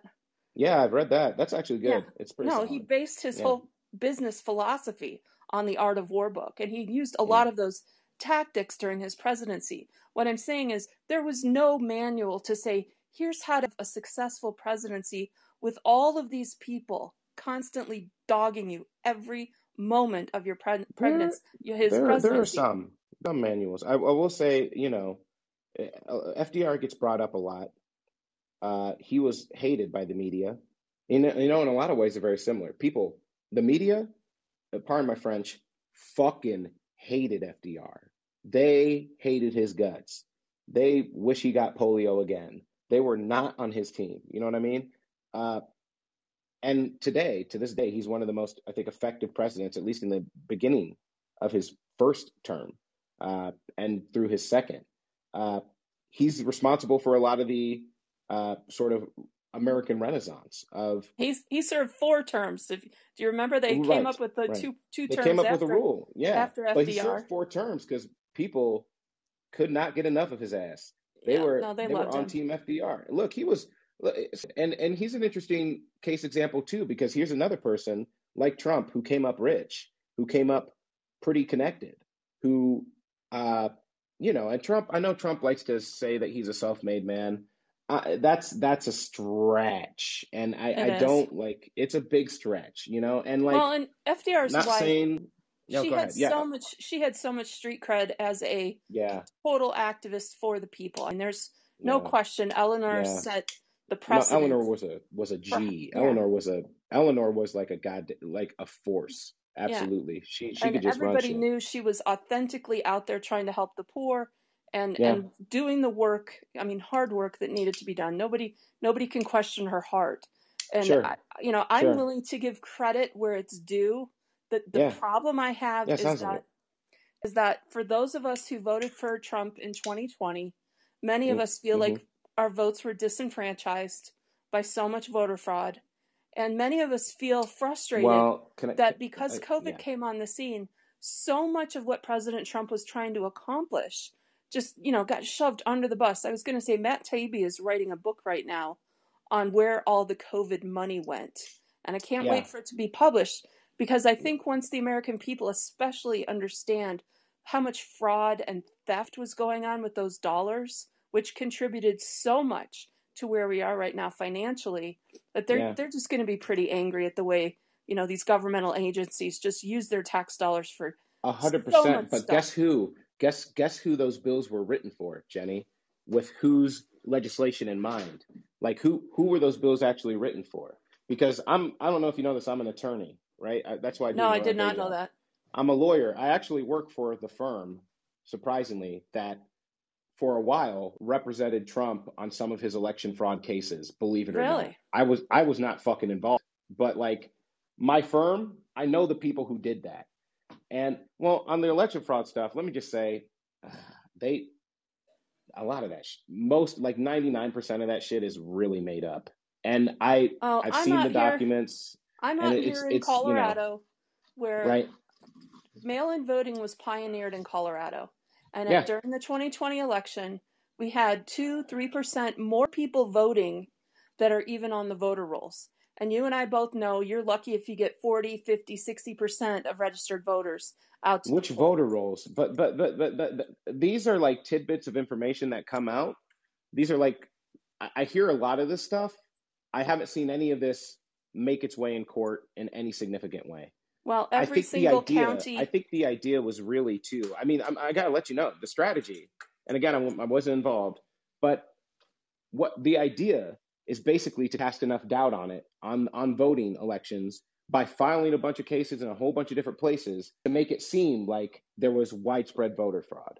It was about the aesthetic of it. I'll say this too. Trump is excellent at marketing. He is excellent at crafting a story and a narrative. He's very, very good at it. And I think he's more shrewd than people give him credit for when it comes to understanding how to get to people with stuff like that. Well, did you watch Dinish's documentary, 2000 Mules? Stuff is no offense, but I read the cases, Dinesh is not going to do that. He's always been a political operative. And I'm not interested in propaganda, right? He makes a lot of money off his documentaries. It's propaganda. It's propaganda. I watched 2000 Mules. I was sold on what was presented during 2000 Mules. But that's the idea of editing, right? Is to sell you a story and to craft one that sounds believable enough for you. Here's the thing. There's no credible evidence of widespread voter fraud that would have been able to overturn the results of the election. But that's almost an aside. Like that part, I don't know, it doesn't even matter as much. I forget what the other point, you said things about. It matters to me. About Trump. No. It matters. Don't get me wrong. But like the fact, like when it comes down to hard evidence, the evidence is nowhere near what Dinesh D'Souza, what any of these people claiming widespread voter election fraud are saying it is. And that's, I think it's a little scary in ways that the narrative has become that that's even a legitimate argument, right? Because it's not there. Like I gotta see facts. I gotta see the evidence. I gotta see the stuff. And Catherine Engelbrecht started before we were talking about the vote. Catherine Engelbrecht, she started True the Vote, the organization during the Obama years. And she is someone I trust. She is someone I have watched her work now for over 10 years. And when she presented the evidence that she had gathered to Dinesh, she said, okay, let's make this into a movie. So it really wasn't Dinesh gathering the evidence. It was Catherine and her organization. And like I said, the way they presented it, they sold me on the evidence. Correct. But there's a such thing as selective evidence. And what they don't show you is sometimes way more important than what they show you. And what they're not showing you is it's almost like there's so much evidence against widespread voter fraud that it kind of blows my mind sometimes when, I don't know, should I do an episode on that? Do you think do you think the video that they had of the mules coming with 8 or 10 ballots and taking photographs of them with their phones and then putting them in the drop boxes, do you think those videos were fakes? No, it doesn't matter if they're fakes or not, because the truth of those videos is, number one, apparently there's that's not uncommon, and number two, the ballots, the 8 or 10 ballots, are not significant enough to have overturned the results of that state, right? So there's two conversations to be had. Was there any voter fraud? There always is, but it's always a small amount, right? Like the real question is, was there voter fraud to the level needed to overturn the results of the election? And the answer to that is definitively no. But what they do is they'll show you the video of that or this thing to have you try to believe that it's a widespread phenomenon. It's not.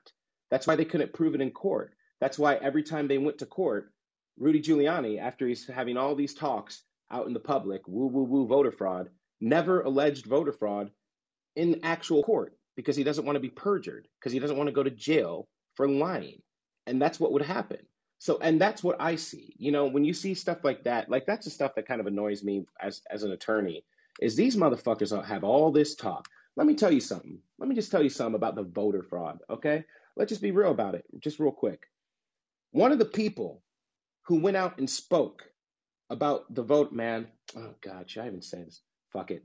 One of the people who went out and spoke about the widespread voter fraud, one of the poll watchers, was an attorney from our firm who represented the Trump campaign. Gee, isn't that convenient that you have an attorney that represents you who happens to be the poll watcher who's now coming up with the idea that there was widespread voter fraud? Fucking bullshit. And you know what? They can do whatever they want with it. But that happened. That happened. He went out in public and alleged it while representing the Trump campaign previously. So that's the kind of stuff that I see is a crafting of a narrative, a crafting of a story. And you can look it up. You can look up. I'm not going to say names, not going to say anything like that because, you know, I got to stay employed at least for a little while longer. But that's real. That happened. In fact, one of my dudes at my firm left. I remember we were so messed up about that when it happened that we had a whole, he called me when it was happening on C-SPAN and went, "By, you have to turn on right fucking now." It's him. Isn't he a partner in one of our offices? And I go and I look and it is. What the fuck? So do attorneys not have the right for free speech? Is it a conflict of interest? Did he break any laws? No. It's a big time conflict of interest to me. Now, it's not about do they break any laws. It's what are they trying? They're trying to convince people like you, Jenny, because you know what? They need your support. And if the only way that they can get your support is by intentionally misleading you, they'll do it. And that's the truth. A lot of this power works. And that's a lot of my problem with these politicians. And Trump, to me, is no different. Trump understands people. He understands narratives. He understands he understands TV better than fucking anybody. And when you hire a firm months in advance or whatever in advance, however long, and then the guy who happens to be your attorney becomes a poll watcher, and then you rely on him to set the basis of your evidence in a press conference, no. That to me is bonker. That is bullshit. And I don't care. They can say, I'm not gonna be silent about that shit, because they can. Honestly, you can kiss my ass. You can kiss my fucking ass. No, I appreciate you sharing your firsthand account. I take you seriously. True, too. I mean, I'm hearing what you're saying, but I was convinced by that documentary that there was some big scale cheating going on in swing states, and it had to do with these multiple mail-in ballots. And honestly, that was made possible because of COVID. Those states said, "Okay, we're going to." I'll say that. Sorry. I'll just say this: if they convinced you of it in their documentary, then the documentary served the purpose that it was trying to do. But I'm always open to new evidence. That's why I said if Trump came out tomorrow and suddenly is Medicare if he suddenly starts bringing jobs back, Medicare for all, whatever, then. But why? This is something you're probably the perfect person to ask.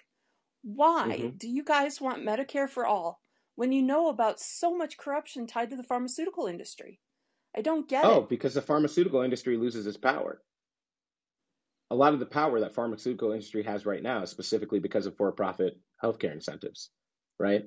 A lot of their lobbying power that they get is for the money that they get from for-profit incentives. I just see it getting entrenched. I don't see them losing the profit motive. I just see it getting locked in. I'm not sure how you mean. Well, I'm a childbirth educator, and over my 30 years of working in this field, I've watched how the cost of having a baby just exploded.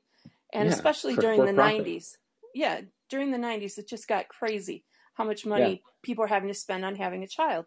And so the insurance companies would give less and less, and the co-pays went up, deductibles went up, until it got to the point where you had to be wealthy to have a child or be on welfare and using, the what is it, Medicaid? And Medicaid, people in the middle who weren't wealthy or weren't really poor, they couldn't have their kids because they couldn't afford it. Yeah. And so I watched these prices just get jacked up. And then Obama shows up and he's like, okay, we're going to do Obamacare and everybody's got insurance. And remember how he said everybody has to have maternity. He wanted the maternity. Well, I had watched the hospitals jack up their prices over the previous 10 years to where if you lock that in, there is no incentive for any market forces to come into play to cause those prices to come down. They're locked. Well, the price the price has gone up because of the market forces, though, right? Like the market forces are what's leading the price to go up. And that's one of the problems with the incentive structure of a for-profit healthcare industry is they'll charge you whatever they can get away with charging you. What and they really don't care, jacked it up was all the lawsuits and all the medical malpractice suits and their lack of tort reform. I don't think so. No, that sounds like a narrative that people push that does not actually solve the problem. I mean, what caused the prices to go up are the people who profited off of the prices going up, who wanted to make money off of your body, who wanted to make money off of you having to not really have a choice as to whether or not you get to live. And there's any price that people will pay to live. Like that's what caused the profits to go up, just straight up, right? Now, Medicare for All would allow the government to actually have a check on that price structure. First of all, for-profit incentives will be gone out of the healthcare industry. And here's the funny thing. Doctors, like if you talk to most doctors, because I'm in a lot of dates with them, hey, what's up, doctors? Hey, you beautiful. But like when you're going on, when you're talking to these doctors and shit, the money from the healthcare system isn't really even going to them. They're in, I know. $500,000. It's hospital administration costs. It's pharmaceutical costs. It's medical device costs. It's costs that are not in other healthcare systems, right? They're only in ours. And when we look at pharmaceutical prices in particular, these pharmaceutical companies that are lobbying for certain, exclusive rights on certain drugs, these raising the price of insulin for, because they have a patent on it. What Medicare for All could do is allow the government, and this is actually something that came in on the Inflation Reduction Act, which we'll see how that goes, but Medicaid can now at least negotiate the prices down of those drugs. Like, the reason they get away with it right now is because look, if you have a patent on a drug and you're the only person who can make it, and it's the most effective drug for like cancer or something or whatever, like, fuck you. You could put any price on it that you want. They'll pay. That fucking dying bitch will pay because she's going to die. And that's why the prices are up with the pharmaceutical companies. Now, they like to say that, oh, well, we need the market incentives because research and development and shit like that. Like, a fucking small amount of their budget actually goes to research and development. Most of that shit goes in the pockets. And that's the scam. And here's the other scam, Jenny, is like the conversation around these things. They somehow have been able to convince us that the problem is tort reform. The problem is people suing for medical malpractice, as if like us getting fucked up in the hospital and then not being able to pay for it afterwards, and then needing like some form of, I don't know, relief because, I don't know, operation went wrong or the drugs that we prescribed were wrong or something like that. But it's suddenly our fault for doing it. That's the system. The system will have you believing in your own motherfucking oppression by the people who are oppressing you. And that's the truth of it. Like, I believe you. We are not responsible in any way, shape, or form for the fucking price of healthcare going up. How are we, people just trying to live on this planet, responsible for that shit? It's them. But you know what they do? They got all that money that they made from us, so they buy politicians to go and tell us that the real problem is tort reform. The real problem is the government. The real problem is this. It's their lobbying dollars at work, baby. And the more money they make off the healthcare system, the more they buy news networks, the more they buy newspapers, the more they buy politicians to keep selling us the same shit. But that's how we keep getting where we're at right now. If that industry owns the politicians and owns the CDC and the FDA, and all of the infrastructure around healthcare, and they're calling all the shots, saying, okay, we're now going to put the federal government in charge of this thing, I don't see it ever being reformed. And my consistent message to families is get out of that system. Give birth to your babies at home. Don't vaccinate. Stay away from pediatricians. Live your life. Live a holistic that ain't the way, life. Though. Yes, it is. Listen, Jenny, I understand. Listen, there's nothing I want more, and you can ask my mom straight up. There's nothing I want more, and I've talked about a lot, than escaping to the forest somewhere and living as I don't know, like an old caveman, or some shit. I swear to God, do that. I am right there with you on that, though. But when we talk about having our babies at home, the kinds of risks that takes, that's okay.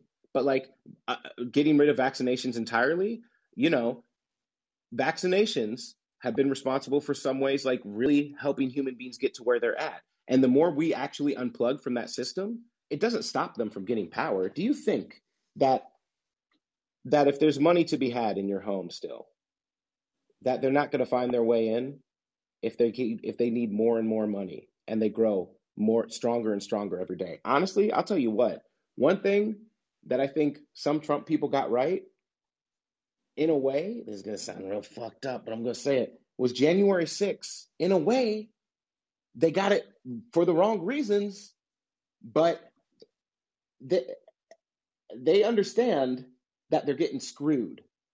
They understand that they're really getting screwed. That is true, okay? The people being so divided and so like confused and shit being so bad right now is because of the condition created. I mean, look, this will be the last thing I say too, because I got to move on to Karen. I really do appreciate you calling in too, Jenny. But like, look, even look at things like global warming, right? How long were we told it was a hoax? It was this, it was that, it was whatever. And the people who were funding that whole lie to tell us that it wasn't real were the people who were causing global warming.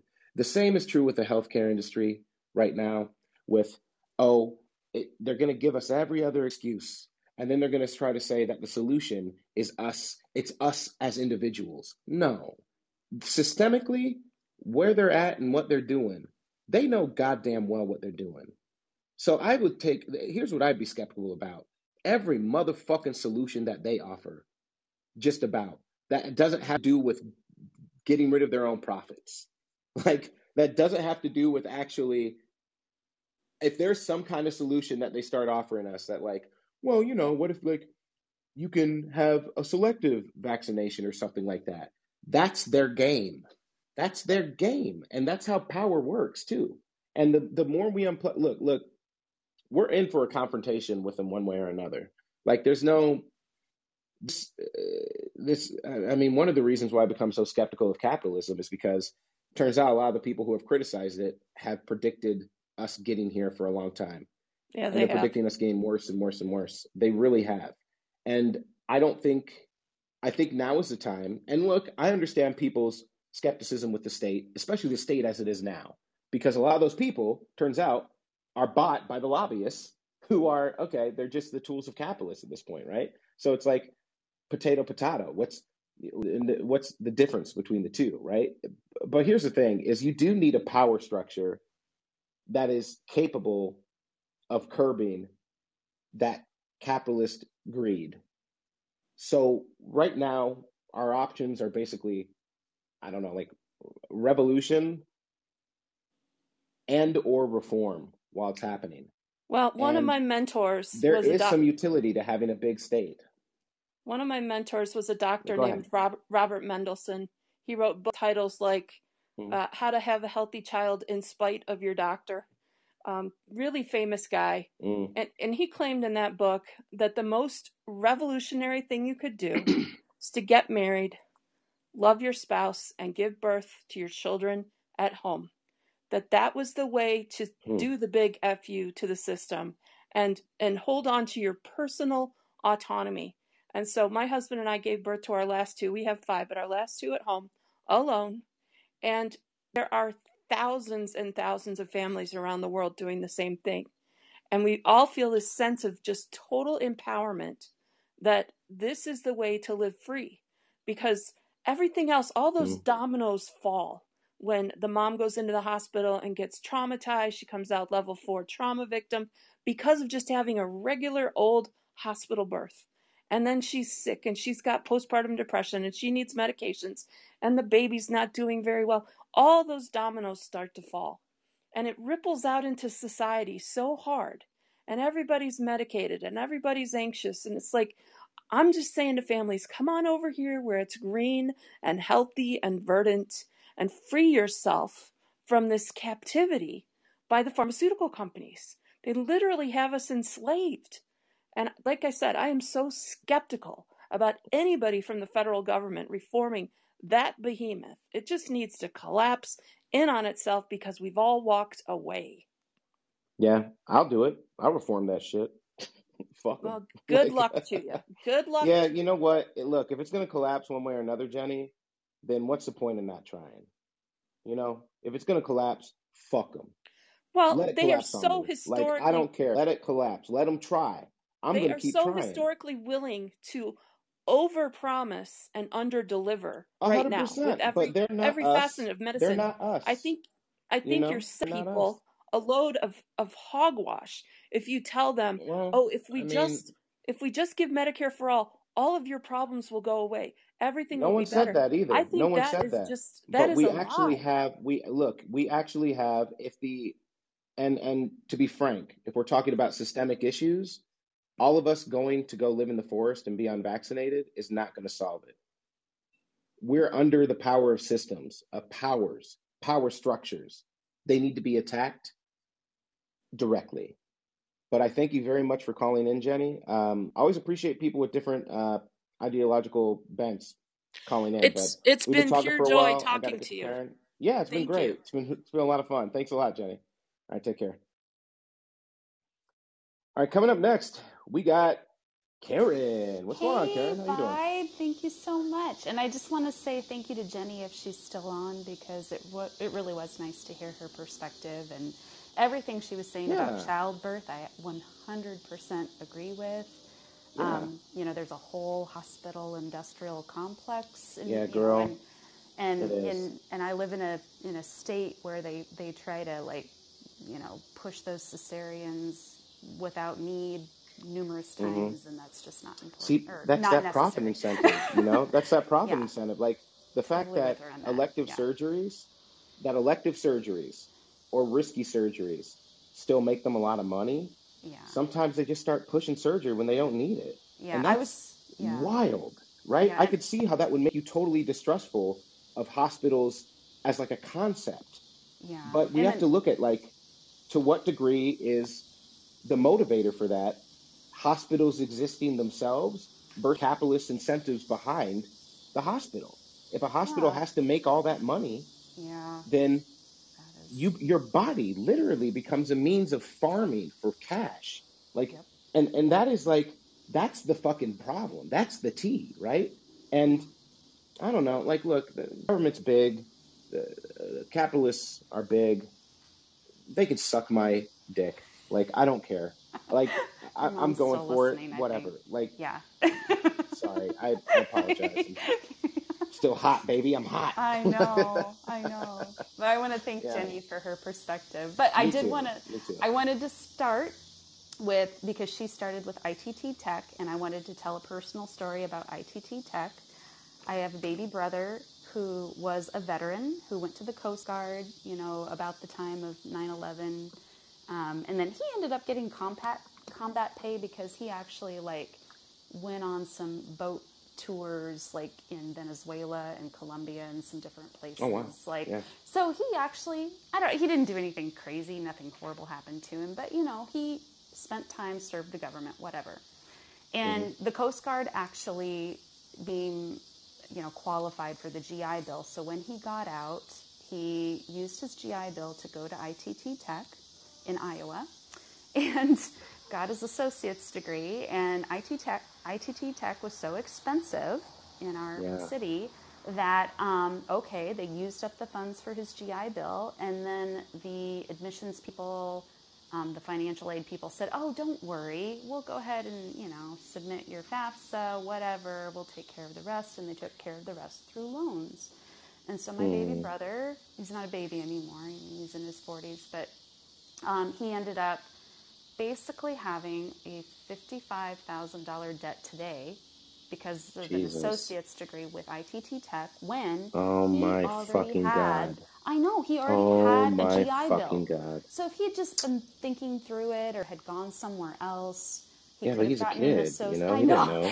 He could have like, gotten associates, you know, from somewhere else, and the GI Bill could have covered everything but ITT Tech was predatory. And they just literally told him, oh, don't worry about it, you know, don't think about it, whatever.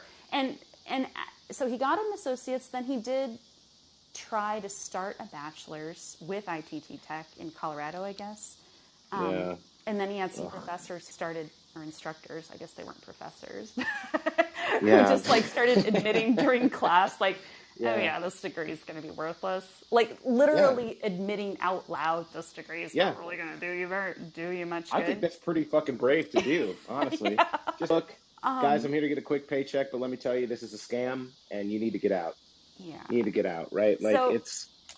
God. So he got out, didn't get a bachelor's. Obviously, he never really got a job in the IT industry. And since that time, he's worked in food service, and he works as a bar manager now.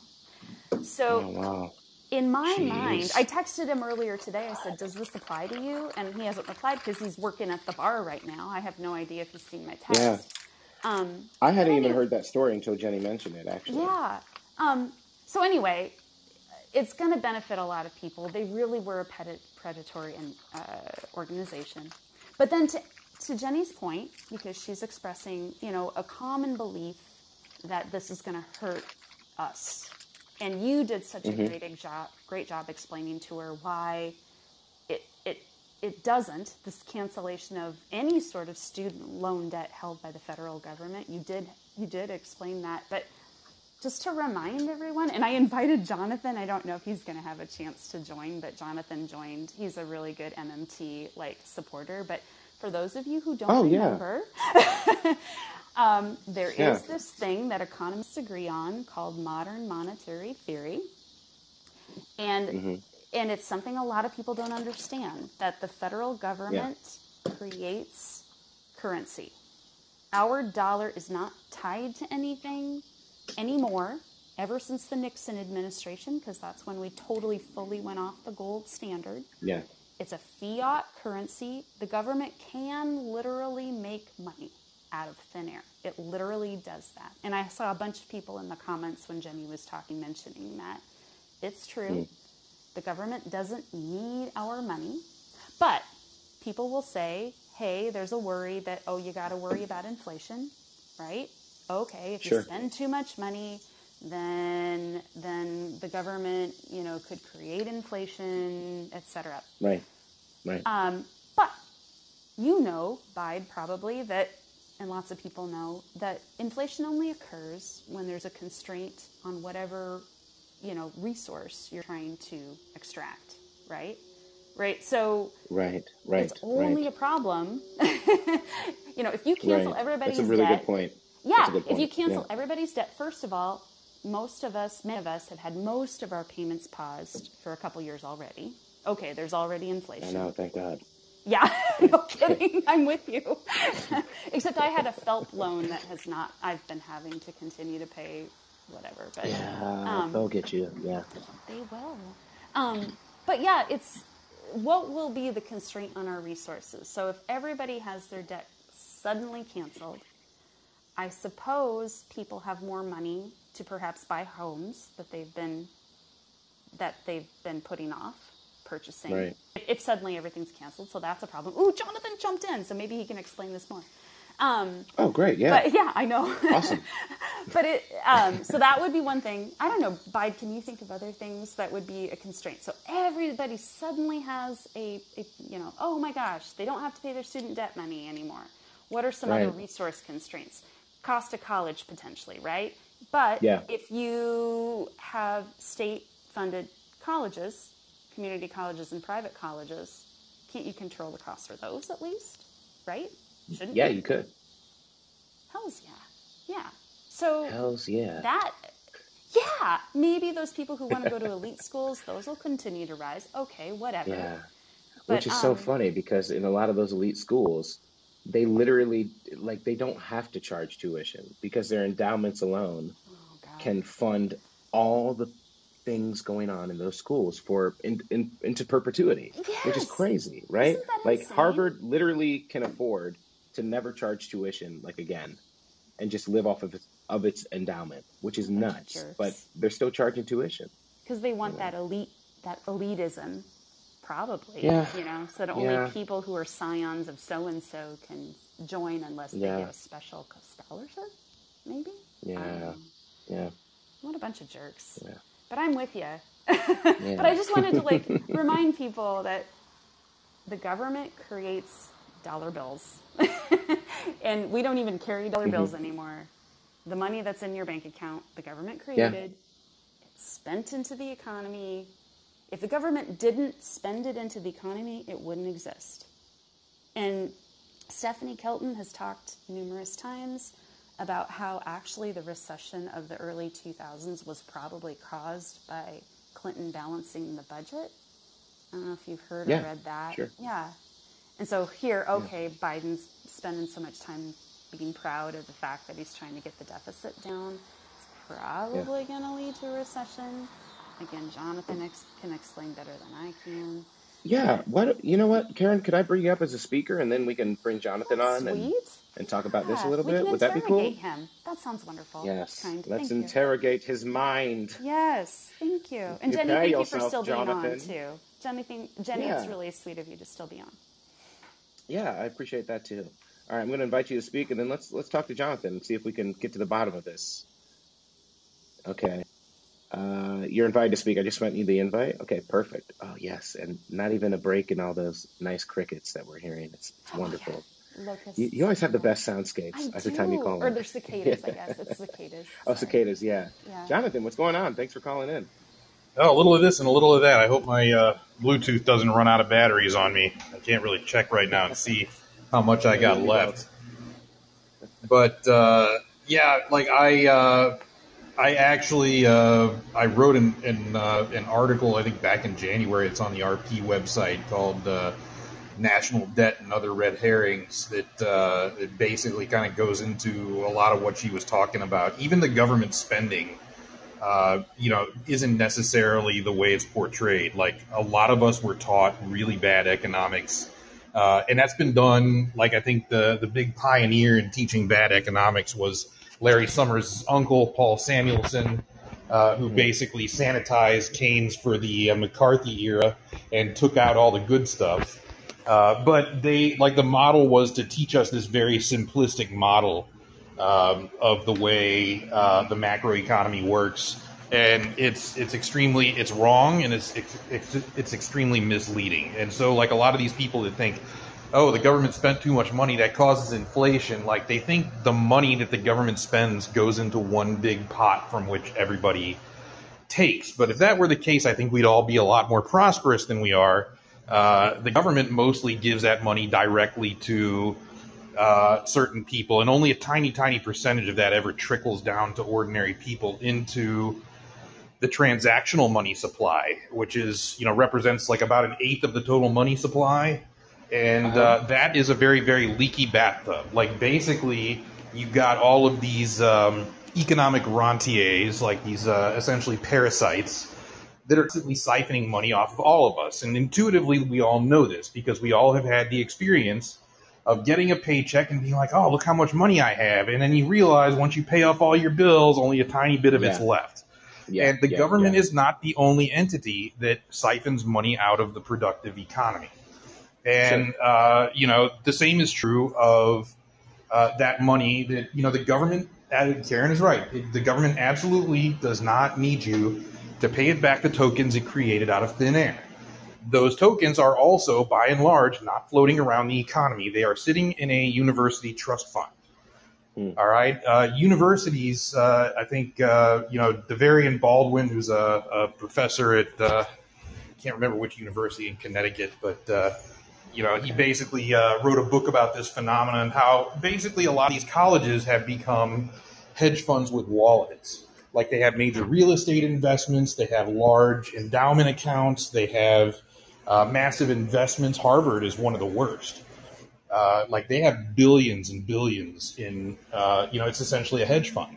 So these things are not, that money is not in any part of the economy. Only that tiny portion, the transactional part of the economy, can ever chase scarce goods and services. Okay? So you're talking about, like, for my smooth brain. So this is like money that is not really liquid and out there, that's actually circulating in the economy, right? So as far as its ability to actually buy or sell things, it's since it's theoretical, sitting in some theoretical account somewhere, it's almost as if, like, it exists symbolically in a way, right? As far as it doesn't. That's exactly right. It's basically not doing any harm as long as it's not moving around. Unfortunately, well, it is doing some harms in the structural sense, because you have this massive. It's the difference between the wealth demand for money and the transactional demand for money. And essentially, there's this massive, massive accumulation of wealth at the very tippy top that we're all so familiar with because Bernie talks about it all the time. But, essentially, like, that's where a lot of this stuff is being siphoned out of the transactional economy, too. And the main way it gets back in is by government spending. And, as Karen also said, if too much of it is siphoned out and, the government doesn't refill that bathtub, the only place people can go to meet a lot of their basic needs, and we're not talking about big screen TVs, we're talking about paying rent, paying bills, your car breaks down, you need a new one, or you can't get to work in a city like Houston or LA.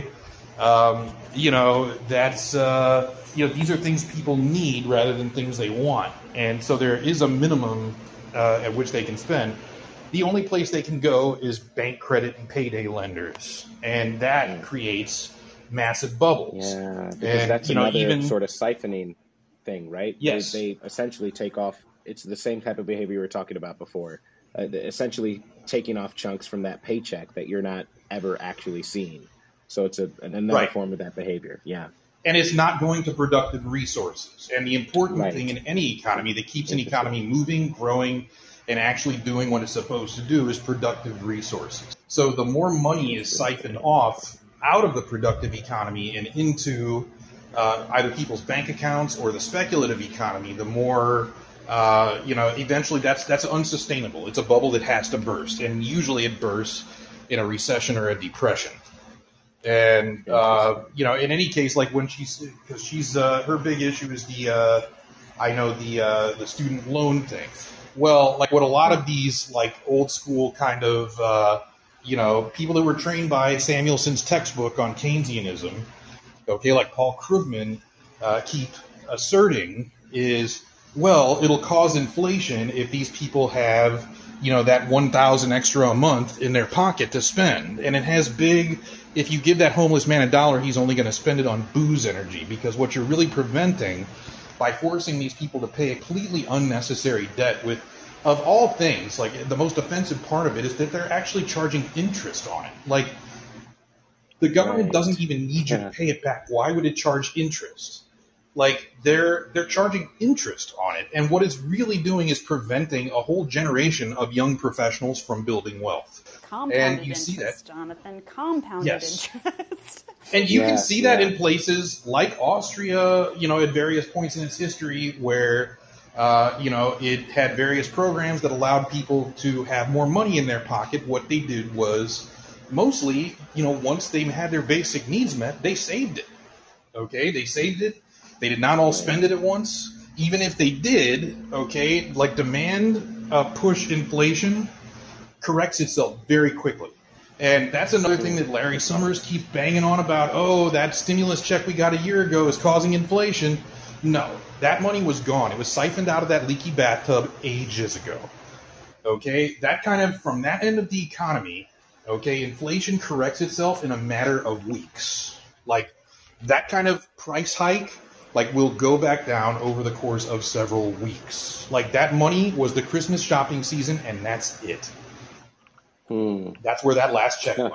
So, that was it. Like, it's gone. It's been gone for ages. And, basically the surveys show, which I also cite in my article, that most of those people spent it on basic necessities like rent, food, gas, bills. They didn't go buy big screen TVs. If you look at the inflation numbers, big screen TVs are actually down. It's gasoline and need-its that are up, not want-its. And really that brings us to the most important part of it, which is, the word to remember, or the phrase I should say, is price inelasticity of demand. That price elasticity of demand is the degree to which a price changes in response to demand, right? So demand goes down, the price drops, demand goes up, the price goes up. Theoretically, the degree to which something responds to that is the elasticity, right? Now there are certain things that you need that you don't have a choice whether to buy or not, like healthcare, that are totally price inelastic. And that's what you were talking about with the pharmaceuticals, The drug Sovaldi, which is a hepatitis B treatment, The pharmaceutical manufacturer, which, by the way, was based on a patent funded by the U.S. government. Oh my God. They decided they were going to charge as high as the market will bear. And what they essentially did was they had an incentive to do the economic equivalent of putting a gun to people's head and say, your money or your life. Right. That's what they have an incentive to do with that when something is totally price inelastic. You need it whether it costs $8 or $80,000 or $800,000, or you will die. Now very few things are as totally price inelastic as that, but things like food, if you don't eat, you're going to get sick and you're going to die. You don't have gasoline, you're not going to get to work, you're not going to make money, and then you're going to be hungry and you're going to be homeless. You don't pay your rent, you're going to be homeless in the extreme heat of the summer, or floods, or the cold winter, depending on where you live, if it even gets cold, because last Christmas here in Houston, it was in the 70s. But, if you, like, these are needed. They have a demand floor. It can't go below. Right. You need it whether it costs $5 or $50. Right. Okay. Yeah. Those things, like, the only way to control it is on the supply end. You have to make sure people have what they need to live. Anyway, yeah. So, okay. I'm trying to think. So,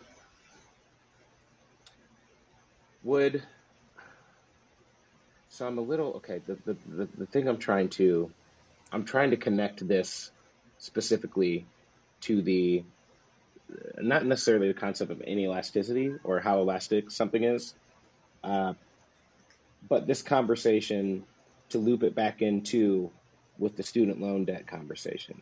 Why is it then, I guess, when you have an industry like the healthcare industry that has the ability to charge these exorbitant prices because you don't have a choice, and you have a government that is refusing to make this decision to make or to forgive debts that essentially it doesn't even need to collect on. Why is it, or why is there not pressure to change both of those industries from the people who are bearing the brunt of both of those things? And what is the incentive then for the government to continue to fail to, forgive those loans? Like, why is it? Like, why is there so much? That's a complicated. I've got a thought. Yeah, I know you do. Hear it? Yeah. Would you like to hear it? Go for it. Yes, I would. Our I would very much like to. Delightful president is from the state of Delaware. Mm-hmm. And guess what is one of the really most prominent industries in the state of Delaware? Loan servicing. Navient, which is my student loan servicer, is MD&A. headquartered in Delaware. And if you go to, there are different websites where you can see different senators, politicians who've received money from different corporations. I forget what that website is, but tons. Ballotpedia. Is that it? Ballotpedia, but there's also another one too. Open Secrets. Open Secrets. That's right. Yeah. Yeah. Go and look at the people who've received money from various corporations that service student loans. That's my thought. I believe that he's in the pocket of some of these organizations. Joe Biden was one of the people, I don't remember, in the mid-2000s, who pushed for that bankruptcy reform legislation, and I forget all, but it was that made it impossible to discharge debt in bankruptcy. Yeah, which is ridiculous. Because it used to be that student loans could at least just get bankruptcy protection like any other kind of loan, but they intentionally sought out student loans and said, nope, not protected like everything else. And again, it's so funny because a student loan debt is something you acquire because you want to become a productive citizen. You want to make money. Doesn't that contribute to our GDP? Doesn't it? Yeah. I don't know. Yeah. Like, don't we need lawyers, Bide? I mean, maybe we don't need as many as we currently have. We need Bide, but we don't need all the others, right? Yeah. We need OBGYNs sometimes, except in Jenny's position when she's right, we need like midwives and but sometimes we need people at a hospital ready to handle, an emergency, whatever. My state does not have enough OBGYNs. We don't have enough psychiatrists. We don't have enough just even licensed mental health professionals. And those people require degrees. We don't have enough of the shit we need. We have a teacher shortage in my state. My son now has these huge classes his final year at high school because they don't have enough teachers. Those people need degrees. Isn't it good for people to have degrees? I don't know. It should be. Theoretically, it improves their productivity, which is counter-inflationary. Then also, I should add, the supply of doctors is kept artificially scarce by the AMA, which is the main licensing body for physicians in the United States. Like, so we literally outsource the licensing of our physicians to a private body with private interests and a financial interest in keeping it the way it is. Their Canadian equivalent basically launched a doctor's strike in the 80s to prevent Canadian Medicare from becoming, in essence, the system that it is today. And they essentially had to import Cuban scabs to fill those spots. So this is like the supply of doctors is certainly the kind of supply constraint that could at least, theoretically, if we suddenly went to Medicare for all right now, might cause a slight inflationary problem because there's too few of them and too many people that need them. But interesting. Yeah. Theoretically, that's why MMT advocates advocate a transition. Certainly a removal of those constraints on the retaking the licensing of doctors from the AMA. Okay, licensing more medical schools, training more doctors, and increasing the supply of doctors and the distribution around the country. Hold on, I think I am going to have to change Bluetooths. Okay. But I don't know if you can still hear me. I can, yeah, I can. Supply constraints are a problem. Productivity is something essentially college education does, especially in countries like all over the world where it's provided for free. Right. And there it is. Okay, that's good, better. Hey. Yeah. So what's up, Jonathan? College education provides productivity increases theoretically. Those debts, like the massive debt that those students are saddled with, siphons that productivity away, and it basically redistributes it upwards. And that's a huge part of the issue with the way our system is structured. And some of it is certainly bad actors, like Karen said, with respect to Joe Biden, people with a financial interest, and so on and so forth. A big chunk of it is status quo bias, and the fact that people just don't understand, and there's a lot of mess to wade through. And the people that benefit from the current system do their best to misdirect people's attention away from looking at what's hiding in plain sight, but buried in a whole bunch of Byzantine complexity, including, this Byzantine student loan system we have, FAFSA, everything has to be filled out in triplicate. You've got bank servicers, this whole Rube Goldberg machine that they've set up in terms of a, quote unquote public-private partnership, which is really, the kind of setup basically just designed to attach leeches to siphon, money and productivity out of the people that can really least afford it. Yeah. And, ultimately, if the government just decided, just like with Medicare for all, okay, we're going to pay you this for college education. The price is the price, eat it or starve. Okay. Right. All of a sudden now the government can set, using a transparent formula, a fair market price for these sorts of things. And, universities can stay in business. They may not get to be hedge funds anymore. Okay. But they would certainly have enough to pay their people, and especially the public ones. I mean, come on. Like, the government can afford to do it, and in no way, shape, or form would these kinds of monies that are circulating, largely amongst people, amongst these, this area to just keep things running at a university that are already running. Right. In no way, shape, or form would that drive up, inflation or cause any kind of macroeconomic problems. In fact, there would be a massive increase in economic efficiency. You might actually see deflation, which too much of that is not good either. But just from the elimination of all the non-productive waste and parasitical servicing elements of the economy, those still do provide jobs and paychecks. So taking all of those away would also, would actually create deflationary pressure. Yeah. Well, I mean, I do think. I mean, look, not only can like the government afford to do it, uh, and can not only can we afford to do it, I don't think we can afford not to. Honestly, I mean, we are. This is the thing that always gets me with these types of conversations too. What do you think happens when your entire population is priced out of universities and can't get certain jobs, and now we have certain industries which we can't fill?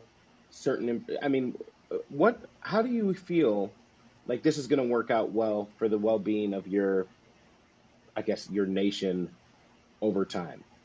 Like, it's impossible. Like, I mean, people are always talking shit about China and everything. They are fucking us up.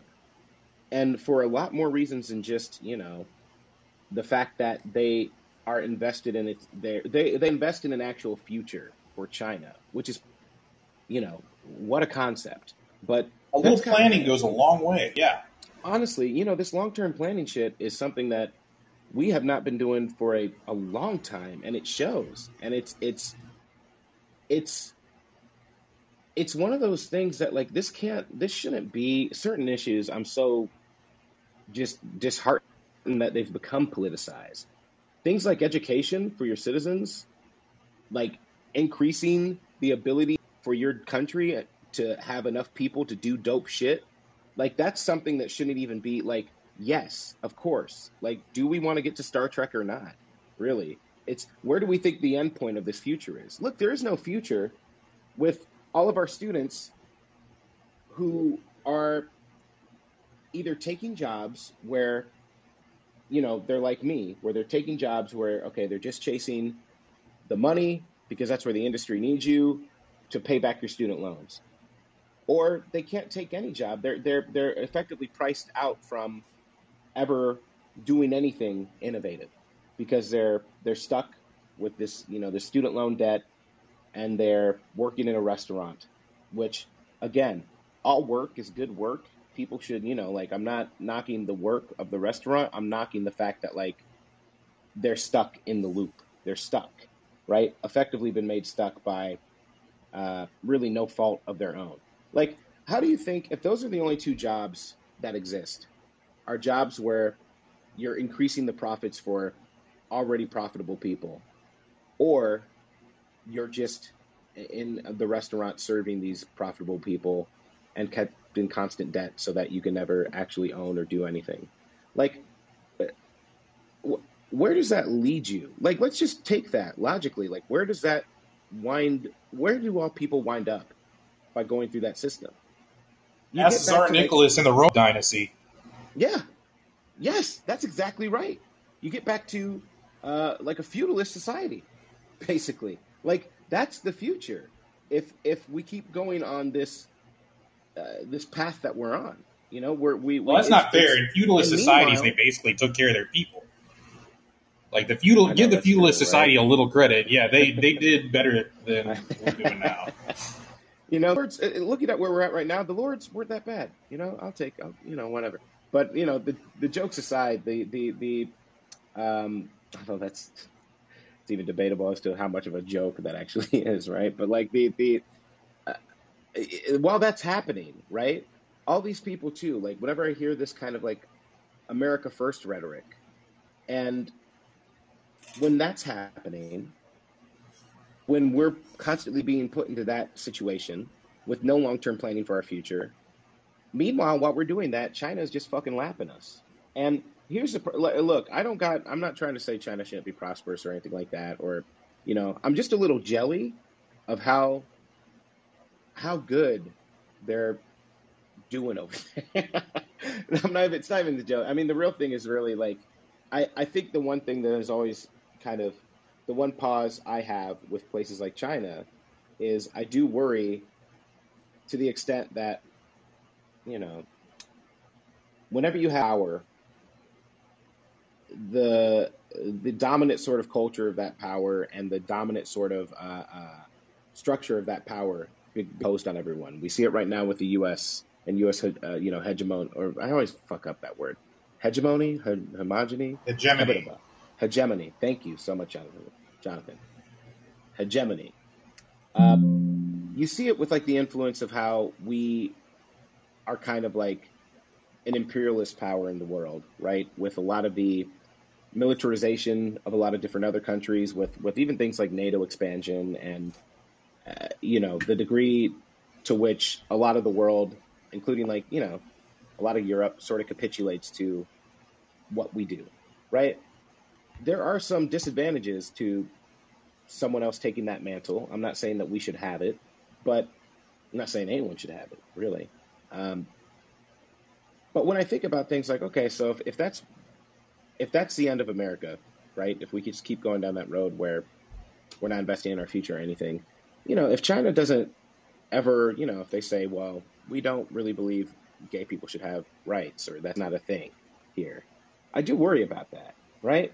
Because for as much shit as I'm giving America and as much shit as it deserves, I do think there are some things that are good, like I do think that, I don't know, being able to just choose who you want to be with is a good thing. Like, that's a human right? Like, that's a right that should exist without like any government having to say yes or no to it. And I know that we're not exactly, look, we just got that right, and we're also kind of on a path to go backwards with it. So maybe not the best time to bring it up with this, this Dobbs ruling, but still, that is something I worry about, like, and I don't know, I'm just kind of thinking out loud a bit. It's just, I wish people understood that we can't afford not to invest, or we can't afford not to cancel student debt. We can't afford not to like create high value educational opportunities for people. Like, you need that as we go forward. There's no, I mean, like, what else do we have if we don't have it? I mean, in most other developed or even underdeveloped countries already understand that. And this is a thing that they largely provide either for free or for very low cost. And, Finland, France, Germany, like all of these countries, like the limitation is what college you can get into. Cost no longer becomes an option, an issue after that point. And, you're right. Like, one of the things that, I do love about MMT is the inevitable conclusion of it is, why would you not just take yes for an answer? And it always baffles me because, like, within the MMT community, like, not everybody is actually leftist. Like, there's some people in there with really good economics and really terrible politics, and I'm always like, how do you hold those two things in your head at once? But evidently they do, because, like, they compartmentalize. But it is a thing. Like, you're absolutely right. Like, take yes for an answer. You can't afford not to. Like, honestly, I don't think that there's much worry, like, in what you're saying about China supplanting us. I think these claims are overblown. Like, our economy is bigger than the next 5 most powerful combined. And, like, at no point will the U.S. dollar never, it will never not become a medium of exchange, or the numeraire, which makes it kind of a valuable reserve currency.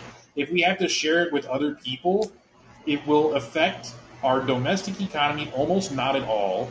In our import economy and our foreign economy, it will become more expensive to have military bases overseas. Oh no, I'm crying on the inside. Yeah. Okay? I mean, look, I think the thing that I worry about with that, though, is that if it becomes more expensive for our military bases overseas, that somehow America's going to like double down on that shit and become more militaristic. Now you're not.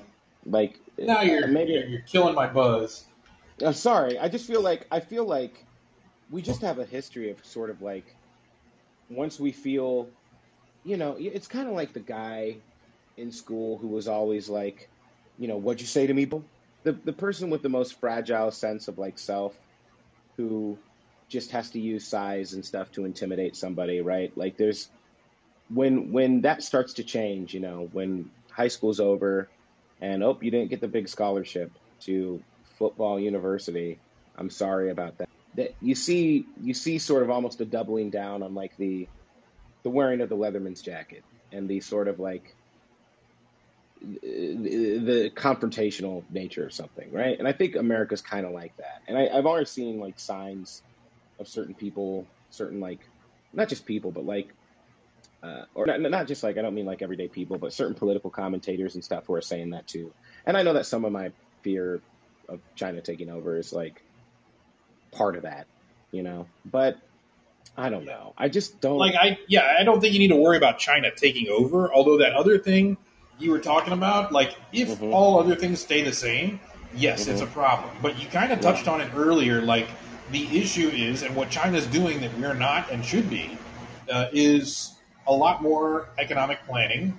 Okay, it doesn't have to be a totally planned economy, but you have to do some planning.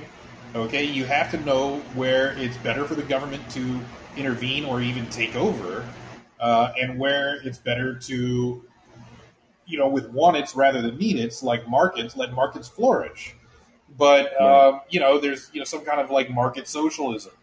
But, with need-its, with basic necessities, housing and things like that, like I, would love, for example, like Austrian-style public housing around here. Like that would just be, like that would change everything, including that confrontational nature. You'd be surprised how much less belligerent or even tolerant for belligerence people get when their basic needs are met. Okay? When people have a nice life, when they have something to lose, when they have a nice place to live, they don't have to worry about eating. That's all true as fuck. Yeah. So that kind of like these kinds of planning can solve everything. But the opposite, I think we all saw really crystal clearly during, the COVID pandemic. Okay, we all had seen these movies in the 90s and early 2000s, like Outbreak with Dustin Hoffman, and have you seen that one? I haven't, no, but it sounds like it's on my watch list now. Yeah, no, it was a fun movie, but like essentially, like the whole thing was, an ex-husband and wife team. One works for the CDC, and the other works for USAMRIID, U.S. Army Medical Research Division, and basically like these two government agencies are elbowing themselves to elbowing each other out of the way to be like to handle a pandemic and be like, I got this with my fancy equipment and high-end mobile lab set up and shit like that. Like I got this. No, I got this. No, I got this. No, this is my disease pandemic site. We're going to handle the shit out of this.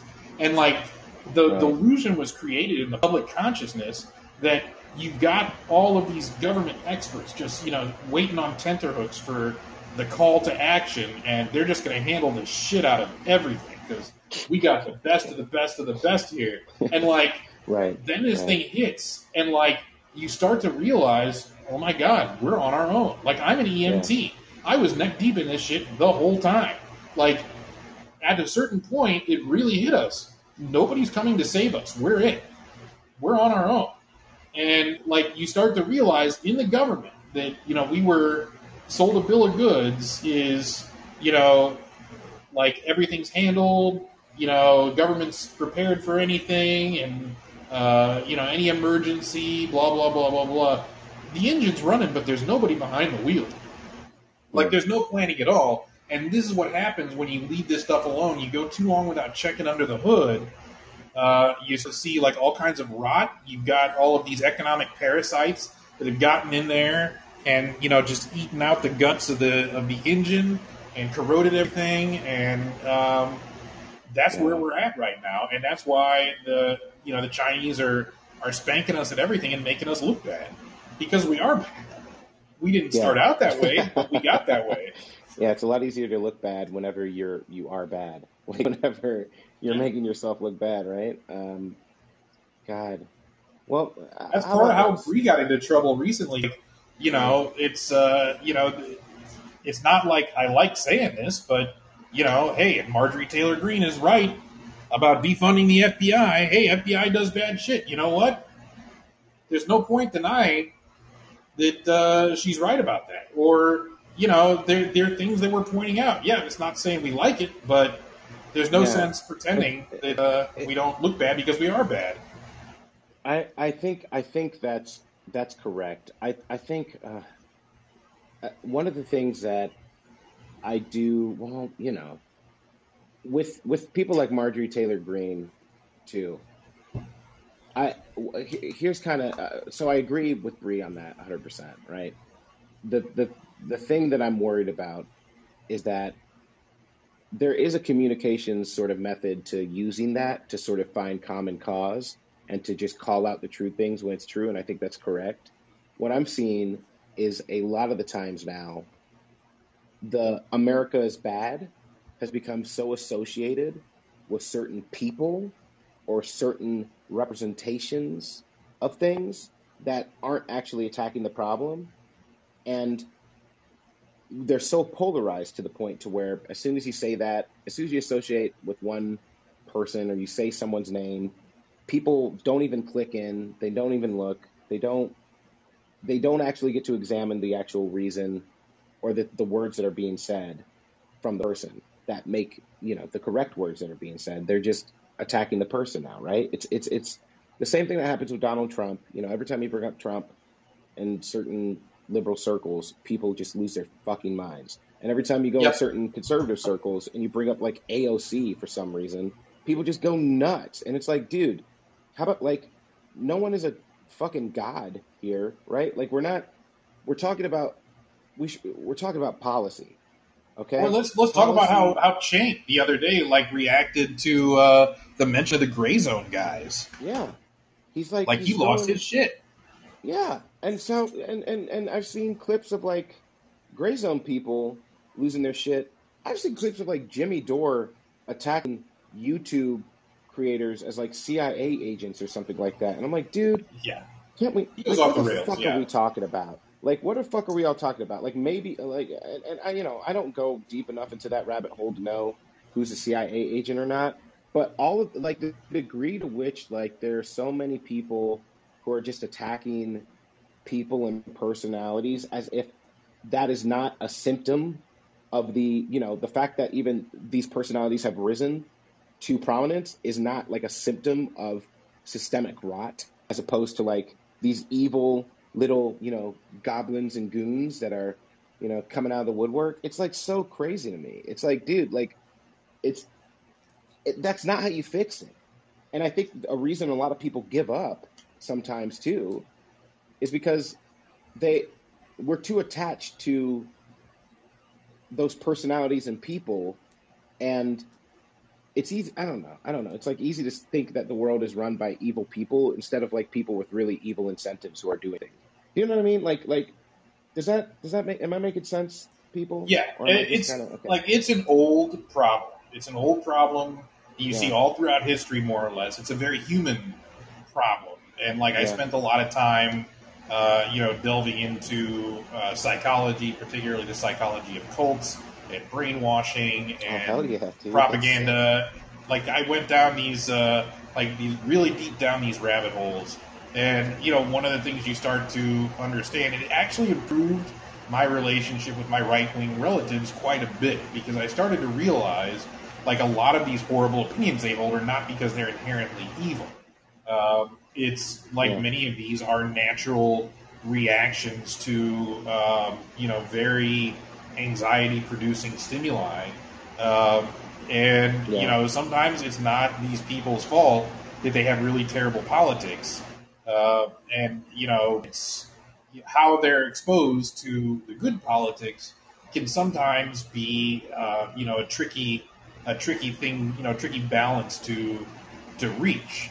And what you're talking about, where people shut down and they won't even hear the other one, that's because basically that's the brain protecting themselves from the psychological equivalent of trauma. And when these people are, just nakedly exposed to lots and lots of that kind of psychological trauma, they absolutely do get symptoms of PTSD.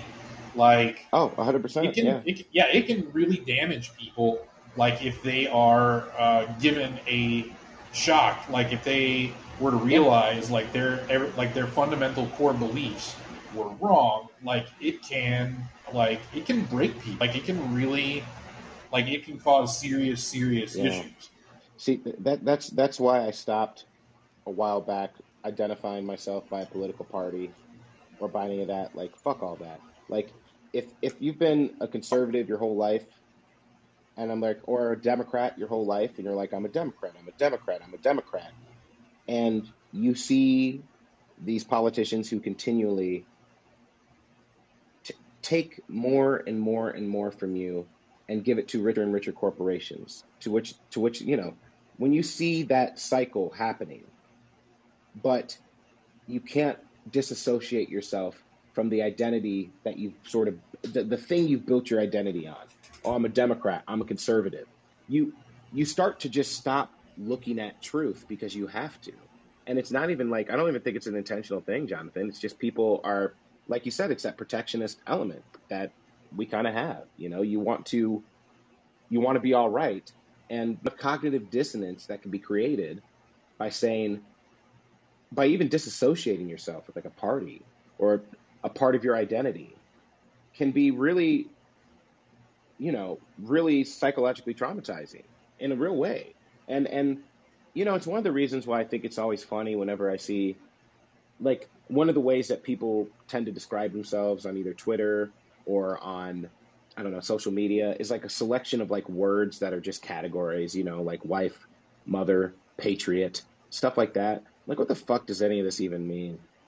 Like, and I don't mean that in like a bad way to make fun of them or anything like that. It's that, like, these things are, yes, you can be a wife, you can be a mother. These can be super important to your, like, identity, but they're not you. Like, these things aren't right. You existed before you were a mother and a wife. You existed before, like, these things are like manifestations of your own essence. Do you know what I mean? Like, the essence is deeper than that.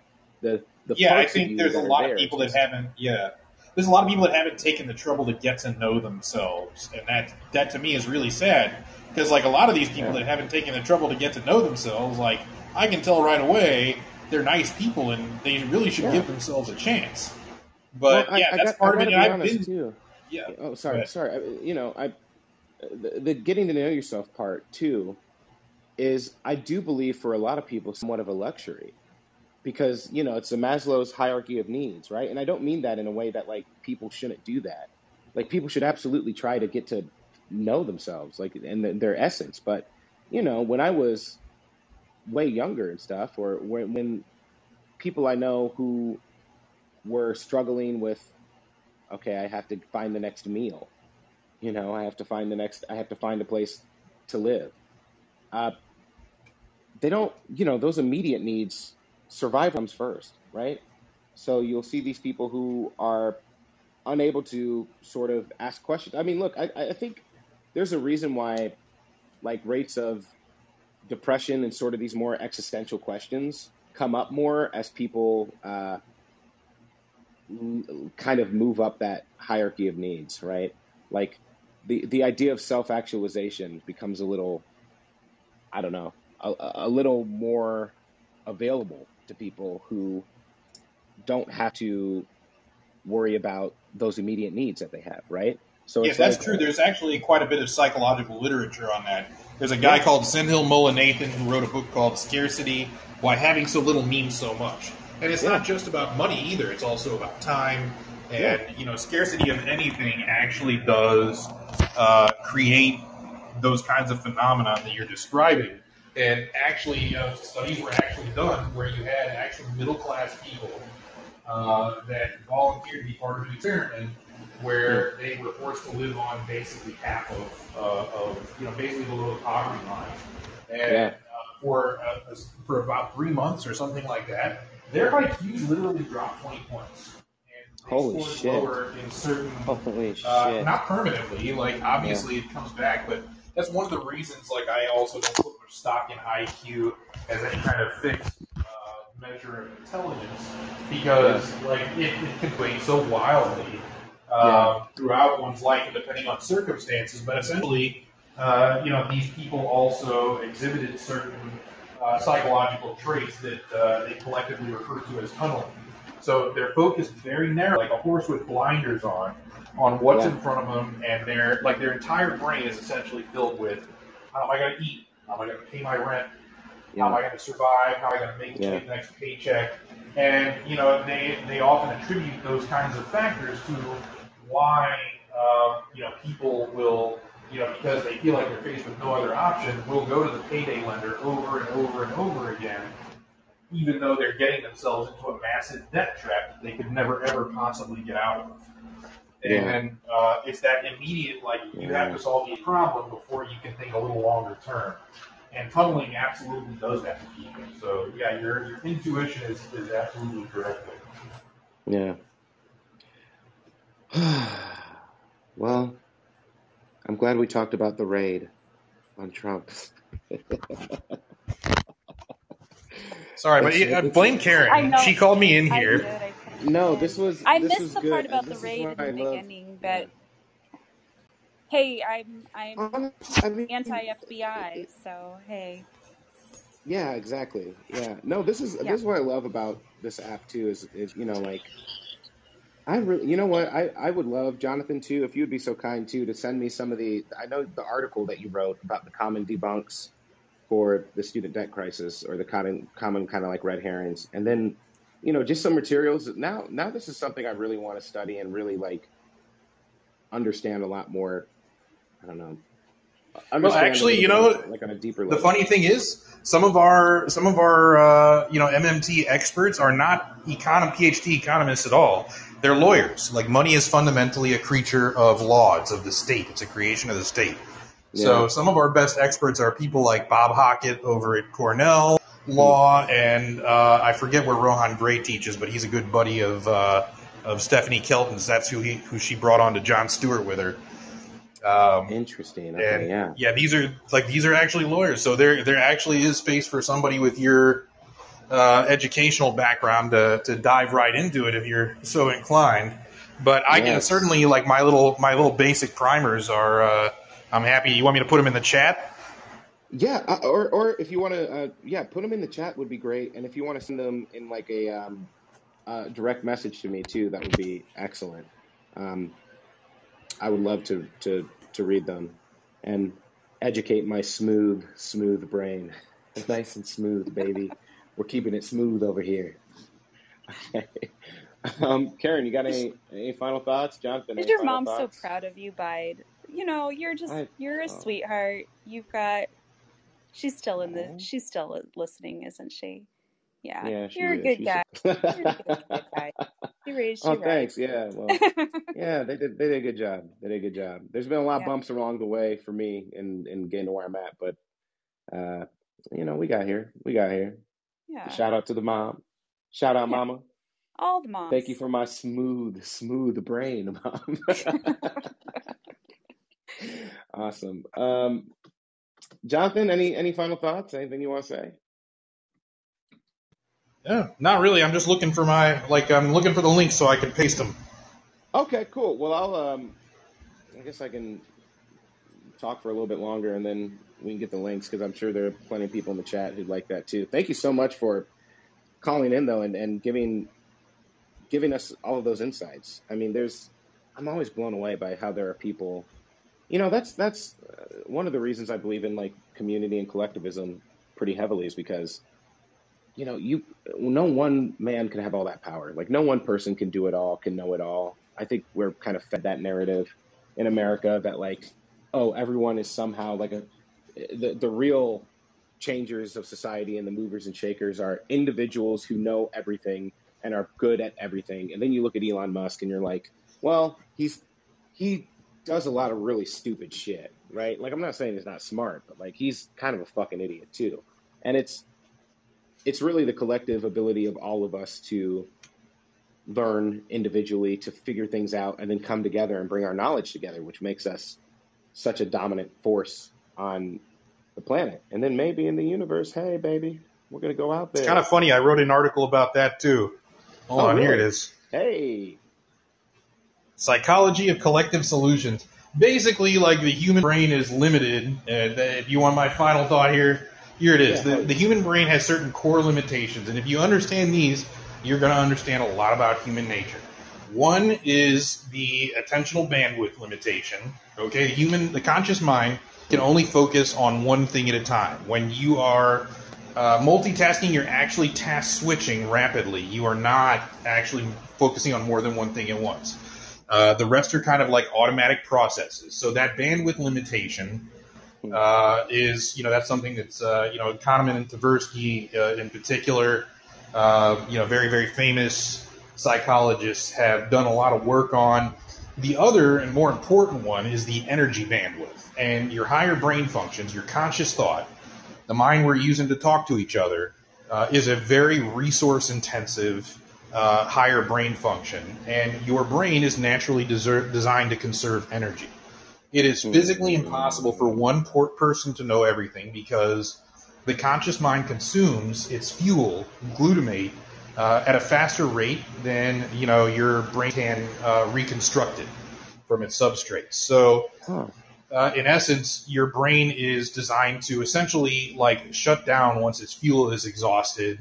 You get cranky, you get little irritable at first. Like it can actually, that kind of trauma we were talking about earlier is what can happen in the late stage if you don't do what you have to do to conserve energy. Like one of the ways we conserve energy is trust. Okay, we outsource discernment, skepticism, all of that stuff. Those are resource-intensive higher brain functions. Okay, your brain can't do it all the time. There is no one person that can know everything, which is why, legalese, okay, like, the end-user license agreements, all of those things, those are things that are designed to exhaust people's fuel. And, essentially you can hide things in plain sight and few enough people will get at them to make any difference.